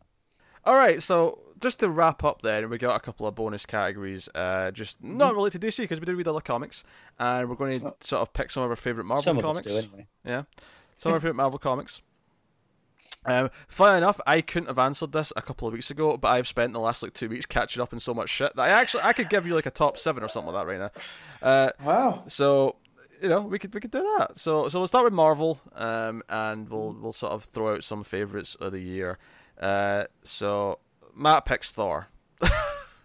Yeah. Also, was Phoenix Resurrection this year? Or was that? It might have been right. I think it was right at the end of last year because X-Men Red, which came out of that with Jean Grey, was February. I think that started, maybe January. Okay. So. Well, I like that. So there was an extra one. It may have just snuck into this year. I'm trying to check for you. Yeah. Okay. Just give me a second. Because keep going. It was a weekly book, so it may have just snuck in a little bit. Phoenix Resurrection, issue 5 of 5 was January, end of January. Okay. So most of it would have been this year. There you go. There you go. So there you go. There's a real high point. And I was gonna get into Red, but then it looked like there was a whole thing. I might go back and check that book out now. It never tied into anything. That wasn't weekly. No. What was it? No. No. Well, issue 1 was in October, so. Oh. Okay, I binged it as it was ending then, and I thought it was weekly. Yeah. Although, hang on, Comixology is telling me issue 1 was October, and then 2 was January, and presumably the rest. So. They came out fairly quickly. I mean, maybe every 2 weeks rather than every week, but it was definitely quite quick. Yeah, fair enough. Either way, I enjoyed it. But yeah, Thor. This is part 3 of I feel 8 of Aaron's run. We're entering this new phase, and it's been fantastic. The most recent issue I read went back to Viking Thor days, and it was just everything you want in a Viking comic. Issue 8 came out last week, and it was fantastic as well. And then I've also been reading Immortal Hulk, which I'm a huge fan of. I think this is the most I've gone through phases where I've read Hulk, but it's like 3 issues here, 4 issues here. But this is the one that I've been reading since it came out. I can vouch for Immortal Hulk. Two things. Sorry about the noise you heard, the Windows noise a second ago, and sorry that the camera's changed a little bit there. I knocked my mic out and it messes with Skype. He's a clumsy bastard. I know. No, I totally vouch for Immortal Hulk. I've read all 10 issues of that, and it is a phenomenal horror spun Hulk story. A proper horror book. It is a horror book. I think my only complaint would be, and this is a faint complaint, is that I don't think any of the issues have lived up to issue 1 because issue 1 I thought was like phenomenal. I don't disagree with that. Issue 1 was the best issue of the book. Everything with mild this is just mild sort of general like premise stuff. But everything where Hulk kind of absorbed like an evil, I'll just say spirit from a villain, and then the Absorbing Man shows up who's Hulkified, and see the horror imagery when Absorbing Man starts like freaking out when he absorbs the thing from Hulk. Yeah, glorious. Yeah. There's another horror moment in there that was straight up Cronenberg body horror. Yeah. That I was like, oh man. But there's also you can tell it's a love letter to Hulk because you can tell that the writer. There's a lot of the old TV show where he's going from town to town. Yeah. And fixing things and having to leave on his own. But then there's a lot of new stuff in there. Like the split here between Banner and Hulk is different than anything I've ever read. It definitely goes back to Jekyll and Hyde origins. There's a concept of day and night. Literally, Hulk is night. Has that been a thing before? I'm never familiar with this. Yeah, when it first started, he was a straight up monster. Like there was no, and he would turn at night like a werewolf. Night would come, and that was the Hulk's time. They also play. But then that got. Go ahead. I was gonna say they also play with reflections a lot. There's a lot of like looking at mirrors and seeing Hulk in the mirror and things like that. The night and day thing, I was never familiar with. Yeah, that got dropped super soon for the anger because when you want to have Hulk show up in the day, how do you? Yeah. Do that. The way I'm reading it in this book, though, it's not so much that nighttime makes some change. It's just that it's more of a thematic thing where. Oh yeah. But, it's psychological too. It's Banner's to the point where this is the driver now. It's not so much the anger. It's it's nighttime, and that's the Hulk's time. And they had an issue where it like went through like 5 artists, but they did it thematically so that like it was like people been interviewed, and it kind of worked that they were all different. Yeah, that was nice. And then the only other Marvel book I've read, I think in 2018, I read some of X-23, and that was pretty good, but I think it's going to read better in trade, so I stopped. But I really enjoyed what was going on with X-23 is delightful. It's fantastic. I've caught up in that completely. It's such a good book. This is a book that I was kind of alluding to earlier about like it changing hands from the previous writer. And who did it follow on from? It followed on from a little-known writer who might be good at Nightwing, Tom Taylor. But because I loved All New Wolverine. All New Wolverine by Taylor was what made me love Taylor, right? Yeah, that finished off earlier this year, right? Yeah, that finished off in like April or May or something like that. Thought so. A month or two before X-23 launched. But like, and I won't nominate that because I think the last arc of that was probably one of the weakest parts. I mean, it was all good, but it was probably one because it ended on an old woman Laura thing, and I thought that was a weird thing to end it on. But yeah, I know it was fine, but it was just a weird thing to end on. It was a. If it had been 2 arcs earlier, it'd have been great. Yeah, but it was just weird that was the last one. However, he did get to continue writing those characters in X-Men Red, and there's a lot of Gabby in X-Men Red, and I love Gabby. Which has now come to an end. Which has now come to an end. I'm a little bit bitter about Uncanny X-Men because that's why it ended, because they wanted to like take away all the coloured books and just have Uncanny. And not to spoil too much of our thoughts for the new show, but Uncanny's not as good. I haven't even read X-Men Red. But it's Tom Taylor, and Uncanny is not. No, I mean Uncanny's like it's not bad. Like I don't mind Uncanny, but X-Men Red is better. How many issues is it? 11. X-Men Red. No, Uncanny. It's on 7. 7. Okay. It's weekly. Gotcha. It's only weekly for the first 10 though. Then it switches to traditional double. Oh, thank God. Yeah. It's just the first arc that's weekly. Yeah. And then have either of you read the new Cap by Ta-Nehisi Coates? I have. He has, yes. So I'm one behind. But I'm really enjoying that because instead of running away from what had happened, Hydra Cap, Coates leans straight into it, and really, it is kind of what Cap should be, which is hold up a mirror to this country. The first couple of issues were a little overly patriotic. Yeah, but I think. But then when you see what, but then it was in issue 4 where he showed like the actual good Hydra did, and that's why it was so easy for them to take over. Because they came in and actually did things, and Cap is still conflicted about that. He's like, well, yeah, they're evil and you can't bad, argue that they had at least some positive impact on communities. Right. And so I love where it's going, and then it gets super spy driven and ties back into some of the stuff that the last time I read Cap, which was Brubaker. Yeah, I've not tried the new Cap run yet. I'm going to try it though, and if I like it, catch up for when the new issue hits for the other show. But just on X-23, because we kind of drifted off that. I think, like, you know, because you're worried that one of the things that I loved about All New Wolverine so much was the voices, the relationship between Gabby and Laura, and how they sound, how they felt. And I don't think Tamaki's missed a beat. It feels like them. Straight on. It feels like Tamaki's. That's the reason I picked up the first couple issues, was because I loved being super so much. Absolutely. And do you know what? And just in those issues, I wasn't familiar with Laura that well. Like, I knew her from X-Men Blue, or not Blue, whatever the young team was that Bendis was writing over on X-Men. Oh, the time displaced ones. Were they Uncanny? No, it was all new, wasn't it? All new. That was all new. There you go. Yeah, the all new team. I was familiar with her there. I didn't know anything about Gabby, so once I got to there, I asked Pete. Yeah. And he gave me a quick rundown. Yeah, Matt. But having Taylor's All New Wolverine is a good thing for you to binge at some point when you're in the mood. It's like 35 issues and it's fantastic. Yeah, I'll get through it. But the whole dynamic between Gabby and then they have a honey badger for no reason. Like, it's great. No. Just Gabby is honey badger. They have a Wolverine named Jonathan. Oh, they have a Wolverine. Yeah. Okay, whatever it is. He's there. He's part of the family. Because, the action is so good. There's like a car chase. There's a scene in like issue 3 or 4 where Laura's like chasing down a van on a highway, and it is so. The art's really great in that book as well, which is another thing that obviously puts it over. But it looks so good. And there was a recent issue where they're infiltrating a school to find something, and it was so funny. Like, I can tell you with certainty, and you are not allowed to argue with me, the single worst thing about X-23. What was the single worst thing about X-23?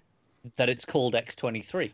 Absolutely. Like, they try and justify it with, it was like one line where Laura's like, I took the name I hated because I want to do good in the world, and I'm like, wait, what? No, it's bullshit because Marvel editorial tells you had to. Yeah, but you're only doing it because they didn't want her to be called Wolverine anymore because Logan's back. That's it. Yeah, right. And it's bullshit because she's a better Wolverine than Logan is. I agree. I like her better. So wait, what's the Wolverine's name? Jonathan. Jonathan. Okay. Yeah. And is there a reason for that? No. I can't. I mean, it wasn't. Gabby called wasn't a good reason. She just names it Jonathan. Yeah. Well, because I thought Jonathan was the ultimate version of Wolverine. Like, he was the son of Wolverine. Oh, I don't know. I have no idea. Okay. No idea. That could have been Jimmy this too. doesn't I don't play know. with Ultimate Wolverine. It plays with Old Man Logan at points. Yeah. Right. But Gabby and Laura are delightful. And Gabby as well. X-Men Red. Like, there's a just mild joke spoiler for X-Men Red. Basically, they're hiding out in the book calls it Xlantis, which is just in Atlantis, right? They're hiding down there, and they build a Cerebro down there. And Gabby wants to call it Cerebro because SEA Cerebro. Right. Because I saw you tweet about that, and I was like, "What book was that from?" I didn't read. Right. That wasn't in X-23. But the joke is that. Gabby walks out of the scene and says to, because Jean's going to use it to help with things, and she's like, you should call it Cerebro, and she's like, we're not naming it yet, Gabby. It's like, no, you might be the telepath, but I'm going to get this in your head. And for the rest of the scene, she's just obviously going Cerebro, right? And then by the end of the book, Jean calls it that just without thinking about it, and I'm like, she did it, Gabby did it, it's in her head. She incepted Jean Grey. Yes. Oh, it's delightful. So I expect he's fantastic. I want to bring up another fun book. I want to bring up West Coast Avengers by Kelly Thompson. This is it's not Kite Man. I mean, actually, one of the things I was going to say about Tamaki was that I actually want to go back and read her She-Hulk series now because I've liked now multiple books by her. I feel the same about Thompson about going back and checking out her Hawkeye with Kate Bishop, because this is a Kate Bishop led Avengers team, and it's pure comedy. It's Quentin Quire from Wolverine the X-Men. Clint on the team too? He is, yeah. He is. He's the and isn't there kind a of a joke supervisor. where isn't there like, well, there can be two Hawkeyes, it's fine. Yeah. So we got our boyfriend, we've got America, who I've never really read before, but I actually quite like her in this. And also Gwenpool, who I actually kind of like. And she seems to have lost her meta powers. Like, she keeps like saying, I wish I could jump out of this panel, but I've lost those powers. Stuff like that. Yeah. But it's really funny. It's really delightful and full of humor, and it makes me laugh a lot. Like, I like a lot. I'm enjoying it as well because I was familiar with Kate Bishop and America from Gillen and McKelvey's Young Avengers run. I was familiar with Bishop from Fractions Hawkeye because she was a big part of that. Yeah, I never got that far into Fractions run. I read the first chunk and I kind of lost my way. I think it was the release schedule of that. Yeah.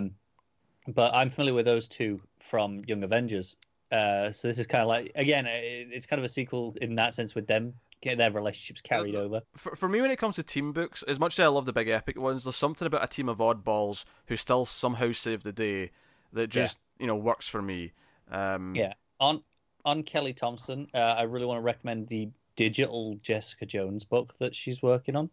Okay. So Marvel are doing this thing where they release them. So it's you buy one issue and it's like a prestige size. It's actually 2 issues, and it's split into 2 issues inside the book. Like even the solicit text will say, chapters 1 and 2. So it's a 6-issue arc. Just you buy 3 issues. That sounds more complicated than it needs to be. It really does. I don't know why they didn't just split it. But either way, it's called. It's just called Jessica Jones. Because Thompson's writing on this has got me so behind her that I will no doubt. I mean, obviously, since we're doing the new show, I'll probably try most number ones anyway. But she's doing Captain Marvel. Check out whatever she did. But it's like, it's Thompson. I'm trying Captain Marvel. Yeah. Like, so the Jessica Jones book was really good fun. It was 6 issues / 3 issues, and they're doing a sequel one that's starting in the end of January, I think, which follows right on from the end of what is essentially the first arc. Yeah. Really Connor, did you read As Guardians of the Galaxy? I did. Is it worth it? Very good. Okay. No, I tried it for one specific character, which is kind of a spoiler to say because it's. But it's a character who I really like, and I was like, "Oh hell yeah, I need to check that out." Well, message me later because I've had that earmarked to check out. I haven't heard anything about it. I give it till issue 4. No, I'm good. Amazing Spider-Man by Spencer's solid. I actually think because I've actually not read the newest issue yet, but I've read up till the end of the previous arc with Black Cat. I really like that Black Cat arc. I think he's finding his feet with the dialogue as he goes on, because I thought the first arc, while enjoyable plot wise, was a bit overwritten with a lot of the narration and stuff like that. I think it's improved a bit since, which is nice. A couple of books I want to give a shout out to that neither of you guys are reading is basically just here's the Donny Cates section. Yeah. I'll get the. I promised I'm going to try Venom again for this new show. I'm going to try and read more of Venom. All right. Yeah. So Matt's I'm going to talk about Venom in a minute. But, well, the first one it was a 5-issue mini. It was Cosmic Ghost Rider. What the damn hell? How did I love that book so much? It's Frank because Castle. It's got Ghost Rider, and he smacks the baby Thanos. Yeah, so it's Frank Castle as Ghost Rider goes to the past to stop Thanos becoming, Thanos, and he basically becomes Thanos' dad and raises him and goes back to the future and sees what Thanos has become under his parenting. I've heard it described as Deadpool meets Lone Wolf and Cub. Do you know what I think it is? I think there's an appeal here for Connor specifically because you know how the hit television show Buffy the Vampire Slayer does that thing where it takes out a real thing. It took 3 hours. And makes it literal, right? It makes it literal, like, teenagers feel like high school is hell. It literally puts the high school in hell, right? I think Connor's head typically looks like it's engulfed in flames because of the ginger, and I think Ghost Rider is the literal version of that. So therefore, you're slowly turning you into Frank Castle. Usually, Ghost Rider doesn't do that much for me, but that mini was so much fun. I definitely recommend. You're also incredibly pale, so yeah, Skull and Flames is kind of what you almost look like at times. I'll take it. Yeah, and then Venom. Oh man, holy crap! That book is fantastic. The way it's I don't give a shit about Venom, but me too. No, but this book is doing it's kind of giving it a new mythology. It's like, okay, here are all these things it's connected to, some stuff from Thor God of Thunder plays in. There's all these things, and then you get like Venom Dragon shit. I'm like, fuck yeah. And also, this is fantastic. Just to wrap around to X-Men Red, which I never really said, other than just the fact that Gabby and Laura were really good. Dragon shit. Right? Put that on a shirt. If this isn't silly in X-Men Red, I don't know what will. Basically, there's a mutant on the team called Trinary who can control electronics and computers and shit like that. And they hijack a giant Sentinel and use it as their mothership. And like Gabby's decorated it with like girly rainbows and shit. It is delightful. So they fly in a Sentinel. This is my biggest problem with I said I'm a continuity wonk, but that's only just so far as DC. I feel like this is my problem with Marvel is I learned the continuity and then it's been changing so much the last 5 years. Because the X-Men had a character that Bendis introduced that could basically do that, could hijack. His name was Hijack. Different electronic devices. I'm sure he still exists somewhere. He's just not been used recently. Yeah, but like them creating a new one. And then the stuff with Venom too is they went and completely fixed Venom and why Venom was crazy, and now that's all thrown out the window. I think for me, I typically with Marvel, I don't care about the larger universe as much. I just like good runs within it, and then hope that they don't get invaded as much by other stuff. Admittedly, doing this new show means we will probably spend time on events and like pay attention to it, but. Well, that was my story. The last time I was reading a lot of Marvel was I really loved the Power Man and Iron Fist book because it was light and fun, and it was basically everything those two characters should be. Yeah. And then Civil War II happened and just completely derailed everything that was great and light and fun with the book.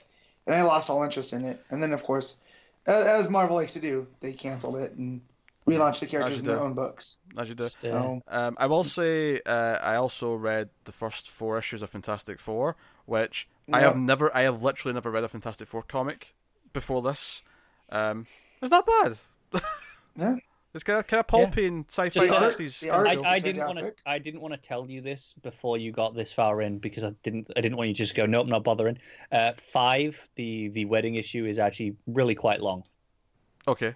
It's like 3 issues worth, and I didn't want to tell you that before you started issue 1. But I think isn't it because it's an anniversary issue? Yeah, too? it's like 750. 750, yeah. Because it says at the end of issue 4, next one's because actually I read 5 technically. I read the wedding special they put out in between. Oh, that was actually just wedding special number 1, though, right? Yeah, that was Gail Simone did the main story, which is the bachelorette party, and then there was like a small slot story about. Speaking of Gail Simone, Domino was great fun. There's only like 1 issue left, and then they're doing like a mini in a few months. Yeah. Sad to see it end, but if you liked Plastic Man, there's a good chance you'll enjoy Domino. Yeah, that's cool. All right. And then the other thing I've read so far is Uncanny X-Men, which is okay. I like parts of it, but the fact that it's like 4 writers doing a weekly book, you can kind of feel the disjointedness of it. Yeah. Just real quickly on Star Wars, I'm only going to touch on 2 books. 2 books. One of them is Vader. I mentioned this because it just ended, with issue 25. Finished off his run. That book got better and better every arc. And I'm kind of sad to see it go because it was really good by the end. Started off good as well, but it got fantastic. The other one is the main Star Wars book, which is now Kieran Gillen, who's taken over from Jason Aaron. It's a lot more focused than Aaron's book became, and also finally the artist changed. I can't remember, was it LaRocca who was on the art before under Aaron? Horrible art, horrible. Because no. The art was fine when it was an original character.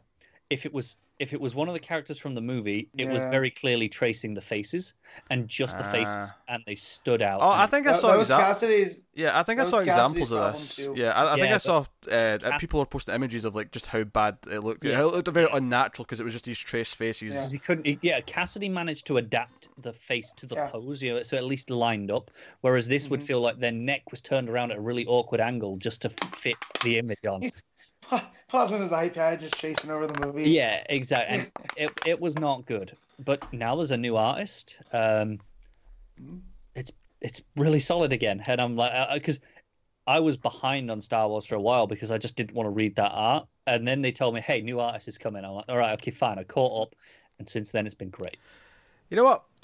So we'll wrap this Marvel talk up by just picking a favorite each. Just what our favorite is of the year.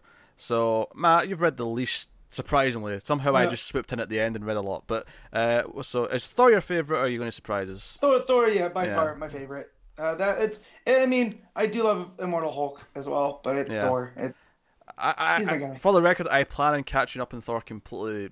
If not by the next issue, then by the one after that. Depending if I can fit it. I've got like 36 issues. At the very latest by War of the Realms. Yeah, by the very latest War of the Realms. But I've got like 36 issues total to read. So I'll be diving into that once I've caught up with all the other stuff that's smaller. Cara, what's your favourite? Thor is in contention, especially if I consider that the ending of Mighty Thor was still earlier this year. And not going to lie, Doubt Man is better on a Thor book than Del Mundo is. And I like Del Mundo, but Del Mundo's better. But I think ultimately I'm going to give it to Venom. Oh, okay. I feel the obvious pick's X-Men Red, and X-Men Red I love it a lot. But it feels like it ended before it ended with one big arc, and it didn't like get to do anything else after that. I think I'm going to give it to X-23. I think X-23, when I started reading that and realised that this is not even dipped. This is just as good as it was. I'm loving this. It's the regular artist is the same artist that was the regular artist for All New Wolverine, isn't it? I think you're right, yeah. I think you're right. So that helps. And then you have Frisian covers. Well, at least the X-Men Red had Frisian covers, which were really nice. Ooh-wee. So, no, X-23 my pick. But Immortal Hulk and West Coast Avengers and X-Men Red are the next ones kind of behind it. We'll do the community picks after we've done our indie ones as well. We'll do those as a batch together after we've done our indie books, which will be a solid conversation because I've actually not read a whole lot from this year. I've basically... the only stuff of Black Hammer that I've read so far that's from this year is Dr. Star, and I've read the first 2 issues of Firefly. I've had a bad year for reading indie comics. Yeah, me too. 2019 will probably be better, but that's all I've read. Both of which were fantastic, by the way. I think it was this year, but there was a book called Kill the Minotaur. Was that this year, Connor? Ooh, I'm not sure. Check. I'm going to double check. It might have been early this year. Part of the reason why we're doing this other show is to give me more of a reason to keep up with more indie books. I want to do that. So this is what we're going to do. Expect more next year is what he's saying. Yeah, expect more next year. Yeah. Next year I'm coming loaded. Next year I'll have not only like 12 or 10 issues of Firefly, I'll also have 12 issues of the hit comic book series Buffy the Vampire Slayer. So that's very important. You actually will, that prick. I know. They start in January. It's perfect. No, Matt, that finished last November. Okay. That's not long it's been. That was issue 6 was last November. I think Matt's abstaining from this one. No, because the only indie book I read every month is Birthright. That's what I was going to say. Birthright, yeah. I know one that Pete's read that he hasn't mentioned. Oh, really? Yeah. Gideon Falls. Oh, I'm not up to date, but yeah, you're right. I have read the first arc, right? No, I read the first 3. I've not read the first arc. Okay, but it's very good, and I feel like I can just trust Lemire and assume that it's good, and just be like, yeah. Matt, you read Sword Daughter. Sword Daughter, yeah. I never got to the 4th issue though. 4th issue is kind of the new. It was weird because it was announced as a 3-issue mini, and so those first 3 issues, that's the first trade, that's the first arc essentially. And then they decided, you know what, we're going to carry on. So issue 4 is essentially the second book. It's in my box at my shop. I just, haven't had time to pick it up. I mean, it's hard to pick a favorite when I've read really only just a couple of things and not necessarily up to date on them. It feels good to pick Firefly when it's only 2 issues. So generally, what I'll say is like, even though I've not read an Age of Doom and Quantum Age yet, is that I'll probably say that Black Hammer as a whole is my favorite thing going on in the indie realm. It is fantastic. And I'm looking forward to catching up in Gideon Falls. I'm looking forward to reading more Firefly. I'm looking forward to Buffy. One of the things that I'll be covering as well on the new show is like stuff like Alien Comics. And it's going to be a while before I do this, but eventually once I've caught up on everything else that I need to do in the near future, I do intend on catching up on Turtles so I can talk about that on a regular basis. Because I do love Turtles. But that's cool. I'm like 45 issues behind in that right now, so it'll be a while. Yeah, so I've read a bit more than you guys. I'll just briefly go through a few of them. Royal City, that finished off earlier this year from Jeff Lemire. He, writing and drawing that one. It might be my favorite Lemire book. That's saying something. Monthly. I also want to point out that that's the third Lemire book mentioned in this indie section. Yeah, Lemire's killing it. It's not my favorite because it's not my favorite Lemire work, but in terms of monthly books, that's up there. Obviously, we've already mentioned Gideon Falls, Black Hammer, yada, yada, yada. Blackbird just started a couple of months ago. I'm going to give that a try. Sam Humphries. I'm just jumping in when it's something that Connor's reading that I'm going to try for the new show. Yeah. I bought this because it was Jen Bartel on art, and I think she's fantastic. Humphries, I was like, well, I mean, could go either way, right? Yeah, Humphries can be hit or miss. Pretty good so far. I'm really enjoying it, even although the art is the main draw still for me. I'll make a guess here for the next one because this is all stuff that I know I'm trying because you're reading it. Skyward. Yep, Skyward. I've read the first arc. Fantastic. Lee Garbett on art is just incredible. It's so expressive and cartoony and fun in kind of a points a hellish world. But at the same time, there's no gravity in this world, and you can essentially fly and control that. People are gonna have fun with that. Does everyone have little I don't want to say engines or fans so they can direct themselves in the air? Does everyone have something? Usually, yeah. And it's like the idea that people don't use guns anymore because the kickback force can if you get shot up into the atmosphere and you lose and you can't get back down, tough shit. This is a fun premise. They're developing is that a TV show or a movie they're developing out of this? I think it's a TV show. Yeah. I mean, I can't be certain on that. But I'm intrigued by it. But yeah, I definitely recommend. It's so much fun. I'll guess another one that Connor's going to say. Isola.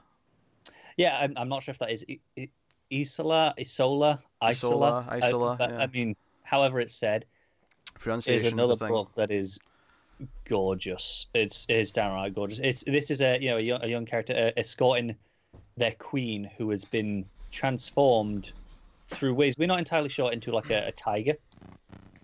Oh, that's excellent. And it's there's these things hunting them, and they're trying to get away and keep the queen safe. It's a gorgeous book. I'm really looking forward to the second arc of that, which I think is starting very soon. Cool. Well, you've actually got a selection, so pick a favorite. Pick a favorite. Oh, I'm gonna have to go with Royal City because that. Oh man, that got me good. I guess that's not surprising, given you said it was your favorite Lemire work. Yeah. All right, so just to wrap up, then we'll have the community picks of these. Again, individual lists from us have been thrown in here to make it a list that's combined from us and you guys, all our patrons. So, top Marvel books. We'll do a top 5. Number 5 is X-23, which, damn you all, should be higher. Number 4 is X-Men Red. Damn you all, should be higher. That's basically my thoughts. Number 3 is Venom. Damn you all should be higher. Number 2 is specifically people. I mean, I got a mix of what people were counting for this, so I just kind of wrapped them together into Thor because half the people said Mighty Thor, half the people said Thor. I just sort of counted it as one because no one put both. No one said specifically this one and that one lower. Thor by Jason Aaron. Jason Aaron's Thor. Yeah. Right. So that's number 2, and number 1 is actually Immortal Hulk, which I am pleased with because I like that book a lot. Yep. Good job, people. Yeah, it's very good. That's a very good Marvel list. Like I say, that's very good. And then indie books, and by indie here, I mean because it's debatable. Does Dark Horse count as indie? I don't know if it does, but I mean that's where they got their name from. Yeah, because they were the Dark Horse of the big two. Yeah, but hey, so number 5. This is probably largely due to me as Firefly, but I'll take it. Number 4 is Dr. Star. I didn't write down the full title, but it's like Dr. Star and something. So that was number 4. Number 3 is Ice Cream Man, which I meant to check that out. Yeah, that was obviously all our patrons who suggested that. I read that. For the record, it's Dr. Star and the Kingdom of Lost Tomorrows. There you go. I need to read that book. It's kind of doing his take on Legion at points, Green Lantern. And Starman. Sounds like Doc Savage on top of it. Yeah. Number 2 is Royal City. I take responsibility. It can't have been just me. That wasn't just you, but you're definitely why it's at number 2 and not say 4 or whatever. And then number 1 is Black Hammer: Age of Doom. So Lemire got 3 books out of the top 5. Lemire winning the indie race, basically. I think we should just rewind this whole show and give Lemire best writer. No. Well, what's interesting next year, because the one change, as I said earlier on, for this show will just be the annual, where it'll become the award show for everything. Mm-hmm. And I think what's interesting at that point, does best writer and best series, are they for everything? Is there like an overall thing? I think we will have to put that to the people closer to the time. I like keeping them in separate conferences. I like keeping and people will not give us a 50-50 result this time. I know, you bastards. Which, for the record, we didn't even say what we decided.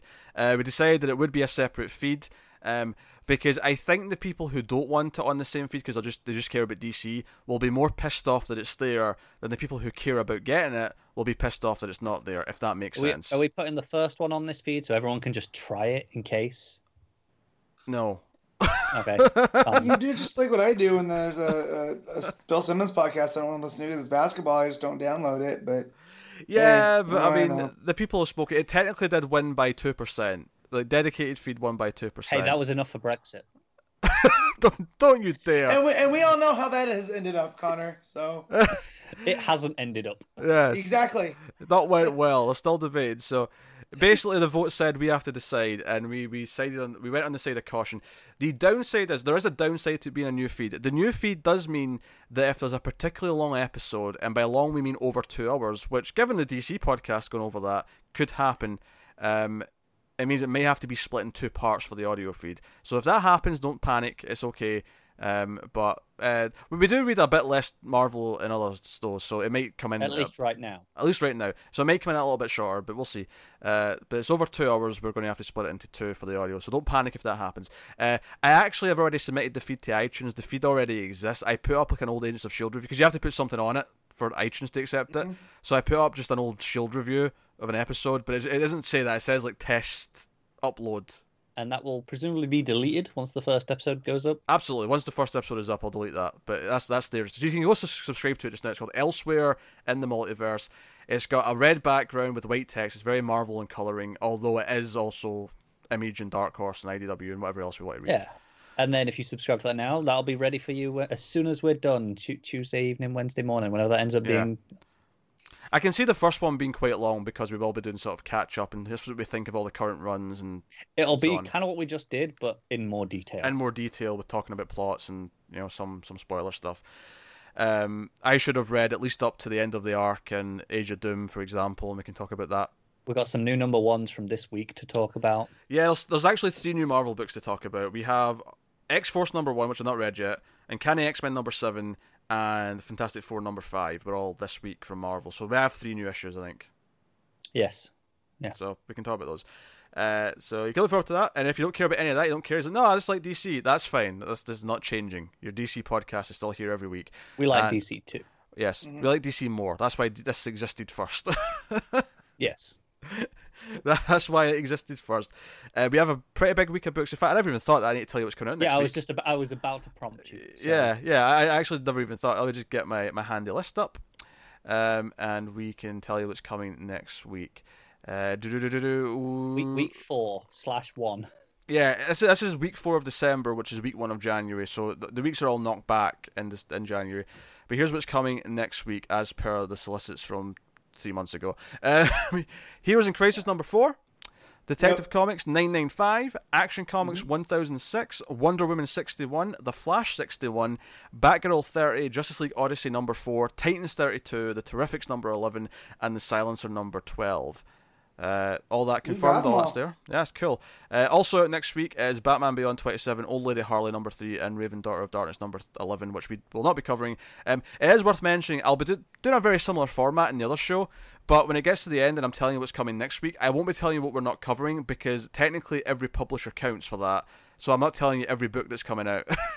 Yeah, maybe if there's some key Marvel book that we're not covering for whatever reason. But it'll be the ones we're covering that's coming out next week, because I can't account for everything. Whereas DC obviously is a set list. It's finite. I can do that. So yeah, it is worth mentioning, if you watch the standalone reviews for Firefly issues 1 and 2, which at the time was going to continue, that will be rolling into this new show, as will the planned single reviews of Buffy. That'll be part of this podcast instead, because that'll just be where we can talk about it.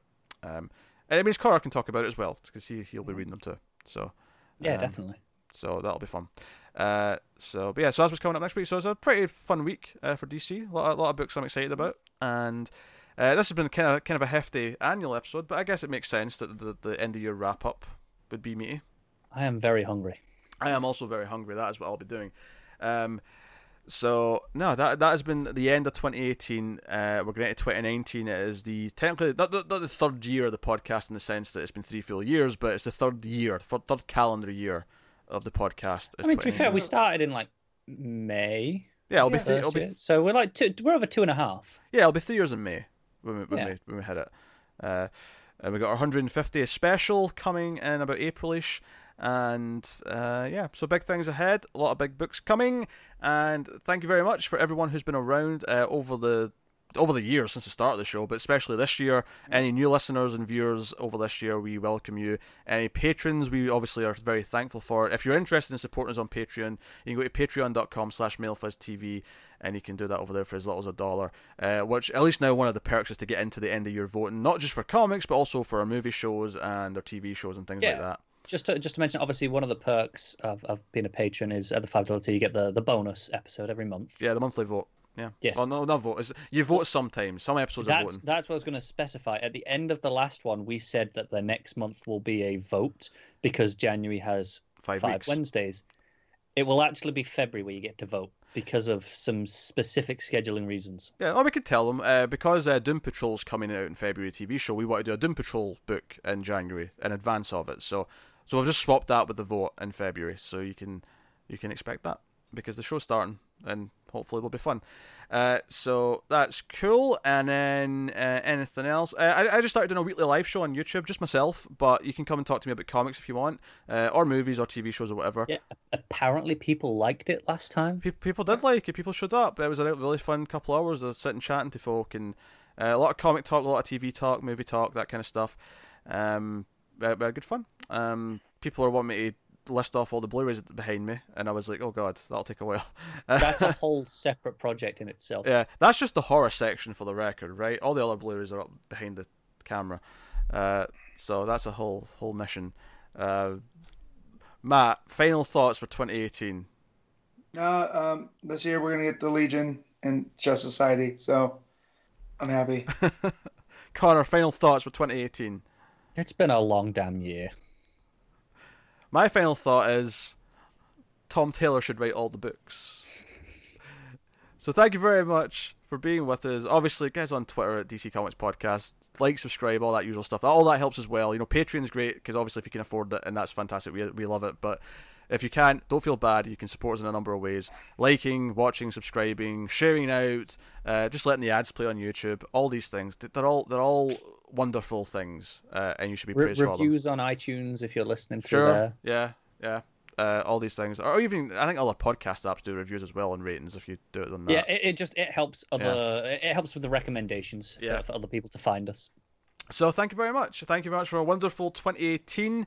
It's been a fantastic year for the show. I think we have went up about 35% in viewer/listenership since the start of the year. So thank you for that.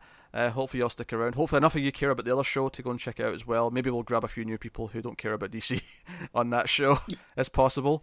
It could happen. I apparently those people exist. I will literally start that show with a disclaimer that we are fairly noobs to Marvel. We don't know the history as well.